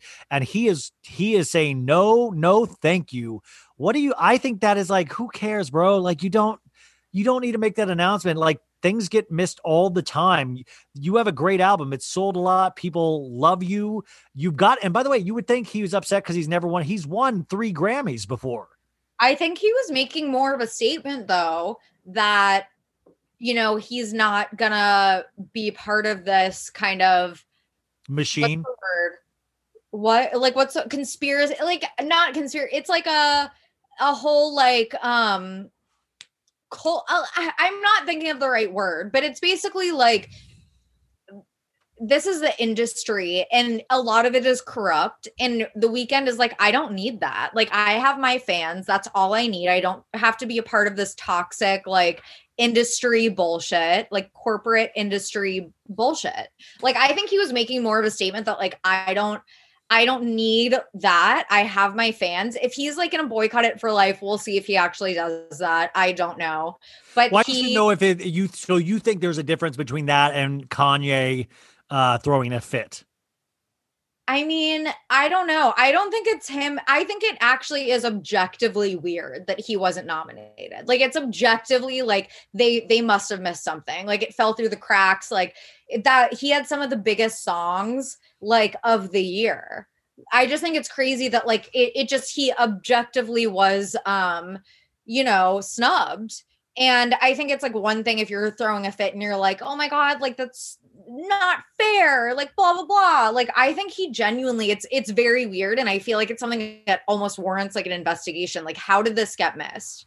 Well, I mean, Grammys are weird. I mean, I remember the one year where Beck won for album of the year over Beyonce's Lemonade. I mean, like there's things that I'm like, things that are shockingly surprising about the Grammys, it's a lot of it is PR related and who and who your PR people like get really, like lovey-dovey with. And, you heard about the Emily in Paris, how they flew out the Golden Globes people, which explains why they got so many Golden Globe noms. So it makes you wonder, it's like, which people are, responsible for making these decisions and like what's on behind the scenes, because it doesn't seem objective at all. So in terms of music, I wanted to bring up an article that I read this week in regards to another musician, Demi Lovato. This is from do you know what I'm about to talk about? I don't know if I know what you're about to talk about, but I'm glad we get to talk about Poot. And I'm sorry, I'm just, I'm plugging in my computer because it's going to Please, die. Yeah. By the way, it looks like there's like a Blair Witch Project aspect of Sophie right now. She's like running through her apartment. She's just, if this feels like an avant-garde movie. Okay. The Los Angeles Times, it says Demi Lovato opens up about post-overdose life and, quote, how queer I really am. And the article is very open and I think honest. And actually, this is, the revelations talked about in this article are from Glamour. She's a cover girl for Glamour's March issue. So I don't subscribe to Glamour myself, but ladies, look out for this article. And she says, when I ignore and deny myself of my truth, I get angry and I overflow and I make choices that are really bad for me. If I look in the mirror and present the mirror with something I'm not, it will shatter. Very deep. Demi seems to be always on a kind of a deeper tip of, she began meditating and has new management, both of which helped find balance. Once she found that, Lovato said, my whole life fell into place the way it was supposed to. It goes on to talk about her sobriety. It used to, she was even open to having a drink or smoking some weed. It was the harder stuff, but the things that she kind of like comes out, but doesn't come out in this article. She also opened about her fluid sexuality, which she declared in 2017, but she goes further. She goes, when I started getting older, I started realizing how queer I really am. This past year, I was engaged to a man. Remember that guy we always made fun of? And when it didn't work, I was like, this is a huge sign. I thought I was going to spend my life with someone. Now that I wasn't going to, I felt the sense of relief that I could live my truth. Right now, she said, being with a man just isn't her thing. I hooked up with a girl and was like, I like this a lot more. It felt better. It felt right. Some of the guys I was hanging out with, when it would come time to be sexual or intimate, I would have this kind of visceral reaction like, I just don't want to put my mouth there. It wasn't even based on the person it was with. I just found myself really appreciating the friendships of those people more than the romance, and I didn't want the romance from anybody of the opposite sex. What are your reactions to those statements? I mean, yeah, I feel like Demi has been hinting at the fact that she is, sexually fluid or bi or pansexual or however she's defining it. I'm not sure, but she's been hinting at that for a while. So I'm like not surprised. And she also has, her fair share of, it sounds like, toxic ex-boyfriends. Yeah. Yeah. So, I mean, it sounds like she's just surrounded herself with a lot of toxic people over the years who have taken advantage of her and who have, not had her best interests at heart. And I mean, I'm happy for Demi if she's getting her shit together. I'm still, I'm not like, a massive Demi stan or anything, which is why I hadn't read this article. But you know, I'm happy for Demi if she's happy. But I will say, Demi, I'm not even a huge fan of Demi, even though I love that song Heart Attack. I think it's a jam. But I will say it is funny that I feel read these articles about Demi where she's opening up. Like it's like Demi opening up. And I read them every couple of years. And I sometimes feel like you don't need to share this much with us. There's no part like take all the time for you need. You do not need to explain anything to anyone. And I feel like sometimes that potentially gets stars or even Demi in trouble because it even then boxes you in your openness, is that like, then you're then considered like, oh, this girl just is all over the place. People start making snap judgments. Oh yeah, for sure. And I feel like you said, it's kind of something that happens I would go so far as say every few months. I always try. Yeah. Yeah. Like it's not even every few years. It's like, there's some explosive, like Demi Lovato talking about, how she did cocaine at like 11 years old or something outrageous like that, where it's like, okay, we know that there's a lot of shit that happens in her personal life. And I feel like that has overshadowed. I can't even name a recent Demi Lovato song. Like that's overshadowed, I think, her professional life, which is kind of the fear that a lot of celebrities have that prevents them from wanting to like open up, in interviews. Yeah. I feel like if you open up about your personal mess too much, which again, it's like great to be vulnerable. Like everyone should be vulnerable and everyone should like feel like they, she's very lucky to have this platform where she can help people by talking about her issues. But again, I feel like it does overshadow a lot of like her actual work. Yeah. I mean, I like, it's like any artist can be how they want to be, but it's usually, I always grew up with that adage of like, let the work speak for itself. Is that when you tell everybody what everything means, all of the mystery of the art is gone and you make the art about you more than the art is everyone. Like the band REM, Michael Stipe used to say, and I love this, was that in the early days, they didn't put any lyrics on their albums. They wouldn't put like lyric sheets in the little foldouts because he wanted everybody to have their own interpretation. And because usually when you find out the meaning of what the songwriter actually means, you're like, my meaning is so much better. Like my meaning is so much better for this song than your meaning. And like, it's so, I don't know. It's just like a personal preference. Yeah, I agree with that. And it's also like, it reminds me kind of, I mean, it's different, but Bella Thorne is someone who's like just personal messiness has completely overshadowed any of her like professional stuff. And that's why she's not like, no, who's hiring her to act in movies? And I hear but I hear she's a decent actor and I wouldn't touch her with a 10-foot pole because it just seems so like not. I watched her one series on ABC Family, like Fame or something. Yeah. I don't even know what she's known for. I just know she is always popping up. I know Stern had her on once and I listened to that and she had a book or something and she has an OnlyFans account, but she doesn't. It's like and she hangs out with the other influencer, blonde hair that married Jake Paul. Oh, Tana Monegal or whatever. Yeah. I've aged out of anything. Yeah. She could have, when you think about the fact that she and Zendaya, weren't they on the same show together? And look how completely different their careers have gotten. Yeah. Because Zendaya is very like, she keeps it professional. I feel like she doesn't open up a ton about her personal life. And like, that's your prerogative if you want to do that. But I feel like it sometimes does come at the expense of like you getting jobs. And I believe Bella was at the opening of like a Miami club or at a Miami club spinning like at a 7 p.m. like thing in Miami because she's in the Daily Mail all the time.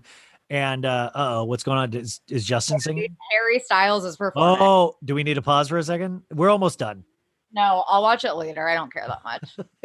By the way, you can't see it. She's salivating right now, folks. She's literally salivating watching the only performance that I can't miss is WAP because I know that Cardi. Oh, are they doing that live? I'm pretty sure they were hinting about added. Wait, what? So WAP really has huge meaning for you? You love it? No, I just want to see them performing because I love both of them. And they're doing this live. They're not doing it over Zoom or anything. I would hate to see WAP over Zoom. I think it's live. I think it's supposed to be live. Like imagine them doing WAP live. Like it's just going to be epic. So that's the one I can't miss. Otherwise, I don't. I love that. That's the one. Whoever Noah's hosting. Like, I don't. Why? Why is? See, I don't get Trevor any of this. What do you joke like? It's been quite a year, hasn't it? Like, Yeah. Wait. Did you just do his accent? It's been quite a year, hasn't it? It's I do miss. I cannot wait when we go back when we can see news people like in studio news guests. I'm so tired of seeing people's living rooms. Like on TV. Okay, so I wanted to say it on the tip of music. Justin Bieber, new album, Justice, coming at you folks this week, I think it's March 19th. So I don't know when I think it's this week. So he did a cover story for Billboard, and I found this passage interesting. It says, these days, Bieber stops working at 6 p.m. so he can spend the evenings on the couch with his wife. Haley's love language is just lying around watching a movie. Same girl. He goes to bed at a reasonable hour. He rises by 8 and checks in with his management to learn what has happened for Justin Bieber, the pop star, while Justin Bieber, the husband, was offline. He uses an iPad for this communication because he does not possess a cell phone, which isn't actually that normal, but gives him the power to limit who can reach him. Quote, I definitely learned how to have boundaries, and I just don't feel like I owe anybody anything, says Bieber. That has helped me be able to just say no and just be firm in it and know that my heart wants to help people, but I can't do everything. I want to sometimes, but it's just not sustainable. Justice, March 19th. What do you think of that? Any snap thoughts? Wait, he doesn't have a cell phone. So he just when he posts on Instagram, he's just on his iPad, or his team posts for him. I don't understand that, but okay. I mean, yeah, sure. But also an iPad's like a bigger iPhone, so it could, I think it's like Haley's love language is watching a movie. It's like, what does she do otherwise? Like, what does she do? But also, I love the thought of he makes sure he's home from work at 6. Like, I love the idea that he clocks in at the studio. Off his tie. I'm off to work, honey. It's like WandaVision for like Justin and Haley. Like, honey, what's for dinner?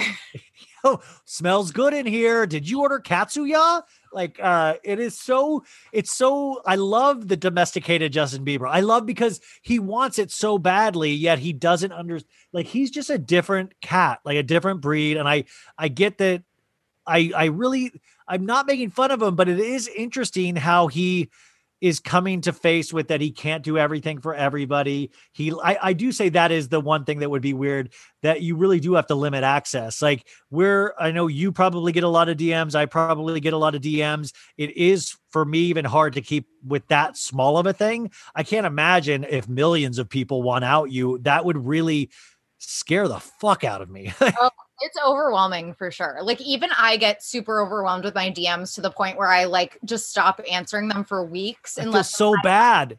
I know. And I feel terrible. And I want people to know that I'm not ignoring them. I just literally just get so overwhelmed and don't have the time to answer all of them. And I can totally, understand how anxiety, causing that can be.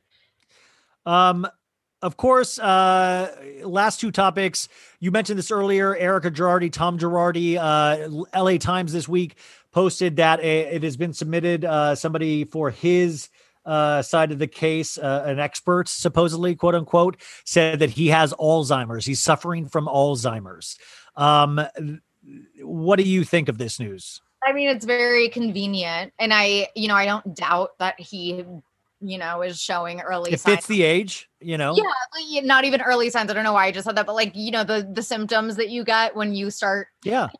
He's old. So like, I'm not saying that that's not true, but like, come on. This is like over the course of decades. He didn't have Alzheimer's for all of those decades that he was doing this shit. So.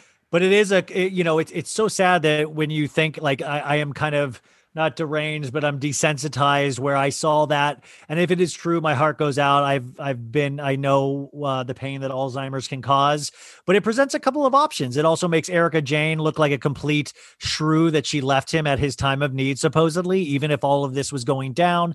People commented till death do us part in sickness and in health. Obviously that doesn't mean, so Erica Jane doesn't abide by that. And then secondly, if it's not true, it is really the perfect kind of potential excuse. And the court case said they are And the bar disbarred him this week, you guys. He no longer is able to practice law legally in the state of California. There was a front page LA Times headline about Girardi this past week, which was, I think it was last Sunday, which was just jaw dropping. But more and more is that he romanced the bar. He took them on vacations. He took the people in charge. A lot of people were a part of him defrauding a lot of people. So they are fighting this charge. They are going to have their own experts determine if he does have Alzheimer's or not. So that's a story to keep your eye out on. Yeah. And I mean, if you haven't read the article, the LA Times article, like, please read it, because you can see how serious this is. Like, he, really fucked a lot of people over. And I don't think there's any way that Erica Jane, didn't know what was happening in some capacity. The last thing I wanted to leave off on was Summer House. I think it is really something worth talking the most. It really is an amazing, it's really hitting on all cylinders right now. What did you think of this week's episode? Oh yeah, it's definitely hitting its stride. This episode was kind of boring compared to what? I mean, it wasn't boring. I still enjoyed it, but I will say that, like, Hannah and Paige laying in bed on their phones, like, you're getting paid to party. Why aren't you party? If I was party, I wouldn't be in bed on my phone. I'm sorry. And I get tired. But if it was my job to fucking party and start drama, like, why are they watching Love Island in bed? Which, by the way, and then you get all the memes of like, oh, that's what I do with my girlfriends. Great, but you're at a summer house. You're not at a Love Island house. Like, you're not on a TV house. You're on a summer house. And the fact that Paige texted the group of, can you turn down the music a little, which is fine. That's it's an annoying text, but it's acceptable. But then she sends 2 more texts, you guys. She sends, we live in a house of 10 people trying to live their lives. It is not like something like it's not appropriate. And that's when it gets like, yo, it was still daylight when she sent this. It was like dusk. And I'm like, how dare you? It was like a Friday night at like 7 p.m. or something like that. And they were just like trying to like lay in bed at 7 p.m. like and watch a show. Like, no, this isn't the time for you to ask people to turn music down. We won't. We're usually used to probably Paige and Hannah, like, you're getting paid to be on this show. Like, act like it. Yeah. I mean, like, that's like I said, the summer house is a party house, and you need to treat it as such. We do actually get brought up in this episode. She conveniently all of a sudden brings up, I met a guy 2 weeks before filming. This guy, Des, a comedian. Oh, yeah. That's her boyfriend. Like that was already her boyfriend. I'm so sorry. Like, I've really turned a corner on Hannah, and I hate it. Like, I really now am so, she represents a type of person, I could be completely wrong, or at least on the show, where she yells louder than everybody else. And that seemingly convinces people that she's king. Like, oh shit, she must really know what she's doing because she's yelling so loud. And she's not. The emperor has no clothes there. And she yells at people. And then when they yell back, she's like, yelling triggers me. And it's like, well, you yelled first.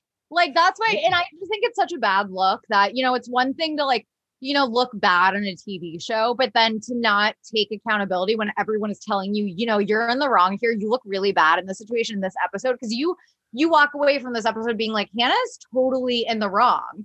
Like, she is completely in the wrong for how much she is freaked out at Kyle and Amanda, and like, just been a shitty roommate, not pulling her weight and then taking it out and antagonizing her roommates. She just like has been an awful person, it looks like.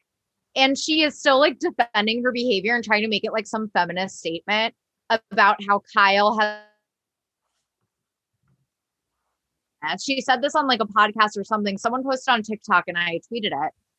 So she's still trying to make Kyle and Amanda look like the villains, which I think is just so strange, because anyone watching it is like, no, you were in the wrong. Like, this is your chance to take accountability, and she's still not. So I want to know what they see when they watch themselves back. I mean, it really does blow my mind. And what did you think of Amanda having to apologize to Hannah first? Like, I'm sorry I threw the rose. I thought it was ridiculous. No, Amanda did not have to apologize. And I'm mad that she felt that, that was the only way that she could, move forward with Hannah, because Hannah is such a fucking like, she just won't apologize. She doesn't take accountability for anything she does. And I just think it's like really weird, and it's not attractive. It's not cute. It's not feminist. It doesn't make you some like powerful woman. It just makes you an asshole. Now, in terms of Strawvy, if a man made a PowerPoint to romance you, what would you think about that? Would you like that? Okay, say Pilot Pete sends you a PowerPoint this week. What are your thoughts? Oh my God. That, in terms of like reality television gold, one of the most iconic Bravo moments, I think it's definitely up there. But no, that I wouldn't be. That's like an instant turn off. But again, like that's something that Lindsay asked for. But Lindsay has a boner for that. She liked it. Liked it. So like, okay. But again, you know, like in the lens of what we know now that they're broken up, like, you know, it's sad to watch for sure. But I funny because I actually was reading some Reddit conversation about it, I think, about how Lindsay and Hannah are like different kinds of messy, where Lindsay is really enjoyable to watch because she like owns her shit when she's wrong. And like, you know, she like apologizes when she's wrong and she's vulnerable and you can kind of like understand where she's coming from. But then Hannah will freak out about something. It's like, why are you freaking out about this? Like, I do not understand where you're coming from at all. So that's why Lindsay is so entertaining and amazing this season. I feel like Lindsay is really, you know, she's one of the OG. She is the OG. Her and Kyle and Carl are like 3 OGs at this point. But I feel like this season she's come into her own as like, she is like a stalwart of this franchise. Like she is the backbone. Yeah. So like some of the things on Strawvy's list is Steven to do, express more gratitude in the moment and via surprises, carve out time before or after work outside of Summer House to connect, agree to hit a reset button so we can move past resentment in the past and get it into the now future. Don't leave as it will trigger Lindsay. I always love the people that have abandonment issues. Like they almost dare you to abandon them. It seems like that is a real, for people with abandonment issues, they want you to, like, they try to make everything and you're like, leave then. And then they're like, how dare you leave? That's crazy. You know? I hope that Lindsay like is in therapy right now. Keys to a healthy relationship: accountability, trust, respect, safety, honesty, negotiation and compromise, partnership and commitment, intimacy and open communication, midnight finger banging, and equality and freedom. The finger banging wasn't in there, folks. I just remember they love. I was like, did I miss the midnight finger? That's something Lindsay would definitely want to hear. No one loves being finger banged more than Lindsay. No, she's made it cool again to like midnight finger bang, you know? I don't understand it, but sure. And I can't. Well, I said this to somebody because I recapped the full episode on my Patreon, folks, and I was talking to my friend Emily, and I said, I can't imagine wanting to be woken up like with somebody's hands in your privates, even if you know the person in bed, you know? Yeah, and she said that she was like, "You can finger me in the middle of the night if you wouldn't mind. I wouldn't mind if he woke me up to finger me." It's like, geez. Yeah, it's like, who wants that? Like, it's one thing. If you want to talk for like little like actual sex, but like why just the fingering? Like, but also Strawvy's thought process of like, okay, she's asleep. Okay, yeah. let's let me go in here, tickle, and then like just firm pressure and like, what are you doing? What's the guy? Danielle is growing on me. I turned a corner on Danielle actually. Same, and I think like her. Like not everyone on a reality show needs to be that like. Kyle and Amanda are like very much like, you know, center of attention. All eyes need to be on them. Like Danielle's not like that. And I think that's a good foil to like your personalities.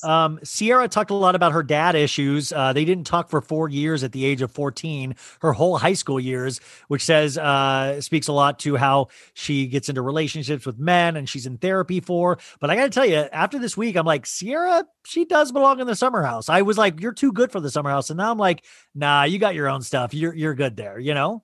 Yeah, I wish that she would like be more committed to the drama. I feel like she's like kind of like not dramatic. She's tiptoeing. She's still being, and I think that also she has chosen like Hannah as an ally, and I wish that's what I was saying earlier, is that it really bums me out that now that's one of her main relationships in the house.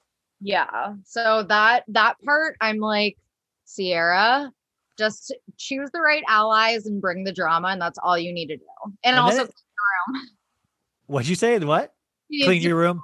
Also, the mid-season trailer even has her screaming at Luke, saying, "You're the most insecure person in this house."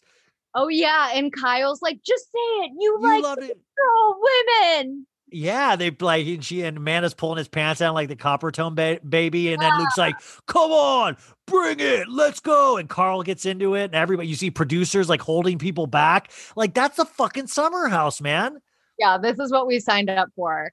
Who was talking to you in that one trailer where they showed that fight, but Luke was like, "I don't like you." I don't like you. I think it was Carl actually. Oh, okay. Yeah, that makes sense. Him and Carl, and I think Carl goes for Sierra, and then Carl also kind of chastises him about sleeping with Lindsay. I am sitting on one piece of Summer House information that I can't say, but I don't. Tell me. It's just such a good. Yeah, I'll tell you. I'll tell you after I don't want to edit. So it's such a good. They're really knocking it out of the park. And the other, like, even when Stravy left you guys at the beginning of the episode, Kyle comes in, he's sobbing. He's like, it's just, it was very Sandoval-esque of him, which I liked. It's very a mixture of like drunk and Adderall and like drunk Adderall man friendship, of like, he's trying everything he could. And he literally like hugs Amanda and like puts his head in her chest, like, and she's like, "Why are you crying, baby?" He's like, "He's done everything he could. I don't think he's coming back." Like Lindsay didn't even cry over Stravy leaving. Lindsay did not cry. Like, why is he crying? And Amanda was like, there. Yeah, Amanda and Kyle are definitely like the MVPs of this season. And then I guess the last thing is there's a hit song after this week from Summer House. Luke with suit and tie. They have a shot of him in the bedroom. He goes, "Suit and tie, hair slick back." Like Luke was, when all this was going on was after the Stravy thing, he didn't celebrate Lindsay's birthday with the shots like they all did. He went into his room, picked up his guitar, and was like, "Suit and tie, hair slick back." Oh, I want to sing louder, but then it goes, "Suit and tie, hair slick back." Like that is good looking man art where they just like sing songs like that. And then like, I mean, who's like after that, we're like, I need to go get my guitar. Something's percolating in me that I need to get out. I feel like Luke is just like, yeah, he needs his alone time sometimes. And he has like his hockey sticks that he plays in his room too. And his bed is always made like Carl. Like, I feel like Luke, like, getting a peek into, like, what like, farting in his room. I'm just like, Luke's, like, just, like, a cute, normal guy. Like, yeah, a little dim-witted, a little, yeah, like... everyone tries to, like, vilify him and act like he's, like, some, like, and act like he's some evil narcissist. And I'm like, no, you look at this guy, he's just, like, a himbo. So, I'm excited to see that. Okay, so finally, and this is just for your edification, I know you left last week to watch the Royals interview, which I did. I loved it. It got 17.7 million viewers on just that airing alone. They re-aired it. I mean, even huger audience, I think, which was toppling like close to 70 million by the end of the week. And just for reference, the Golden Globes got like 3.4 million. It's like the lowest Golden Globes of all time. It is insane, that hunger for that interview. Did you like it? Yeah, no, I mean, Oprah did an amazing job. It was like a masterclass in like interviewing, just from like a journalism standpoint. Like she just did an amazing job. Oprah did. I think that it definitely, had more bombshells than I think people could even anticipate, in my opinion. Like it was just so crazy how much they, talked about very sensitive things that the royal family is probably freaking out about, for sure. And just so you know, Lala is in labor. Lala Kent is in labor with her baby's name, supposedly Ocean Breeze or Ocean or something like that. So, I mean, that's what the baby's rumored to be named. And very cool, you guys. I was mentioning in a couple of articles that guess Sheena's baby name, right? Because, they finally came out with that. But okay, so Sophie, last thing, what are you looking forward to this week? Anything in pop culture that you're looking forward to besides Justice by Justin Bieber? I have gotten to season 5 of Potomac. Oh, and I've gotten to the fight. And right now they're in Portugal, so I'm almost done with season 5, and I'm really excited to like tell everyone my thoughts on Twitter once I finish. Let's leave a cliffhanger. Can you even say if you're Team Monique or Team Candace? I'm still Team Monique. I'm sorry. I'm still Team Monique. I just am. I think that I'm very good at judging characters, and I think that Monique deep down is a good, genuine person. But again, I still haven't finished season 5, so don't like judge me for that if that changes. Yeah. I mean, I just haven't liked, I feel like the Robin, Giselle, Candace, and now Wendy crew, they're all just kind of mean. Giselle's, I really lost my taste for Giselle this season. Yeah, she's just mean. Like, I feel like Karen, Ashley, and Monique are just like, even though they're pot stirrers and they're dramatic and they have their flaws, I feel like deep down they're genuinely good people, which is why I'm like team them. And then also, Ellen, I've been watching the Woody Allen documentary, Alan versus Pharaoh. The fourth part will be out tonight, so you can watch all 4 parts. It's fascinating that a documentary can keep making somebody look worse and worse each week. I read something on Deadline Hollywood saying, but we're missing Woody Allen's perspective. And it's like, fuck off. We've gotten Woody Allen's perspective for the last, it's like he still is protected by a lot of these institutions that, but just watch the documentary, make up your own mind. It's just really. Yeah, just watch it. You can't even just deny it when you watch it and you see how many home videos and all the children they spoke to and just all of the anecdotes, and it's what you were talking about earlier about the Cuomo and the hubris. It's like Woody Allen still then wanting to fight to get the kids full custody after he did this. He was like, "Nah, I'm good. I'm going to spend my money to destroy you now." And even in that one phone call where he was taping the phone call, even though she asked and he said he wasn't, he said, "I'm going to prove you're an unfit mother, and I'm going to make it stick," which is just so like, dude. That's crazy. I know he's crazy. Yeah, he's a piece of shit. He's a piece of shit. So everyone should watch that also. Sophie, you've done it again. You really are my favorite person to podcast with. So thank you so much for doing this so quickly after your last appearance.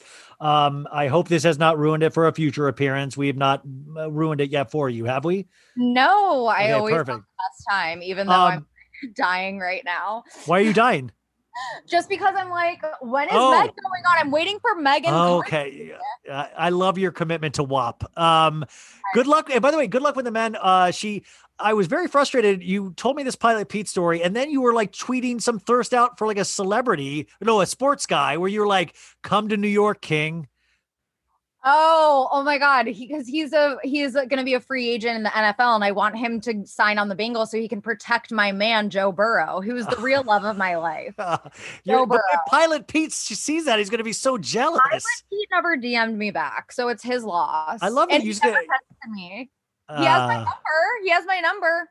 He just crashed and burned, Pilot Pete.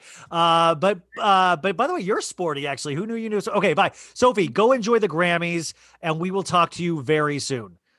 Thank you. Bye. Betches.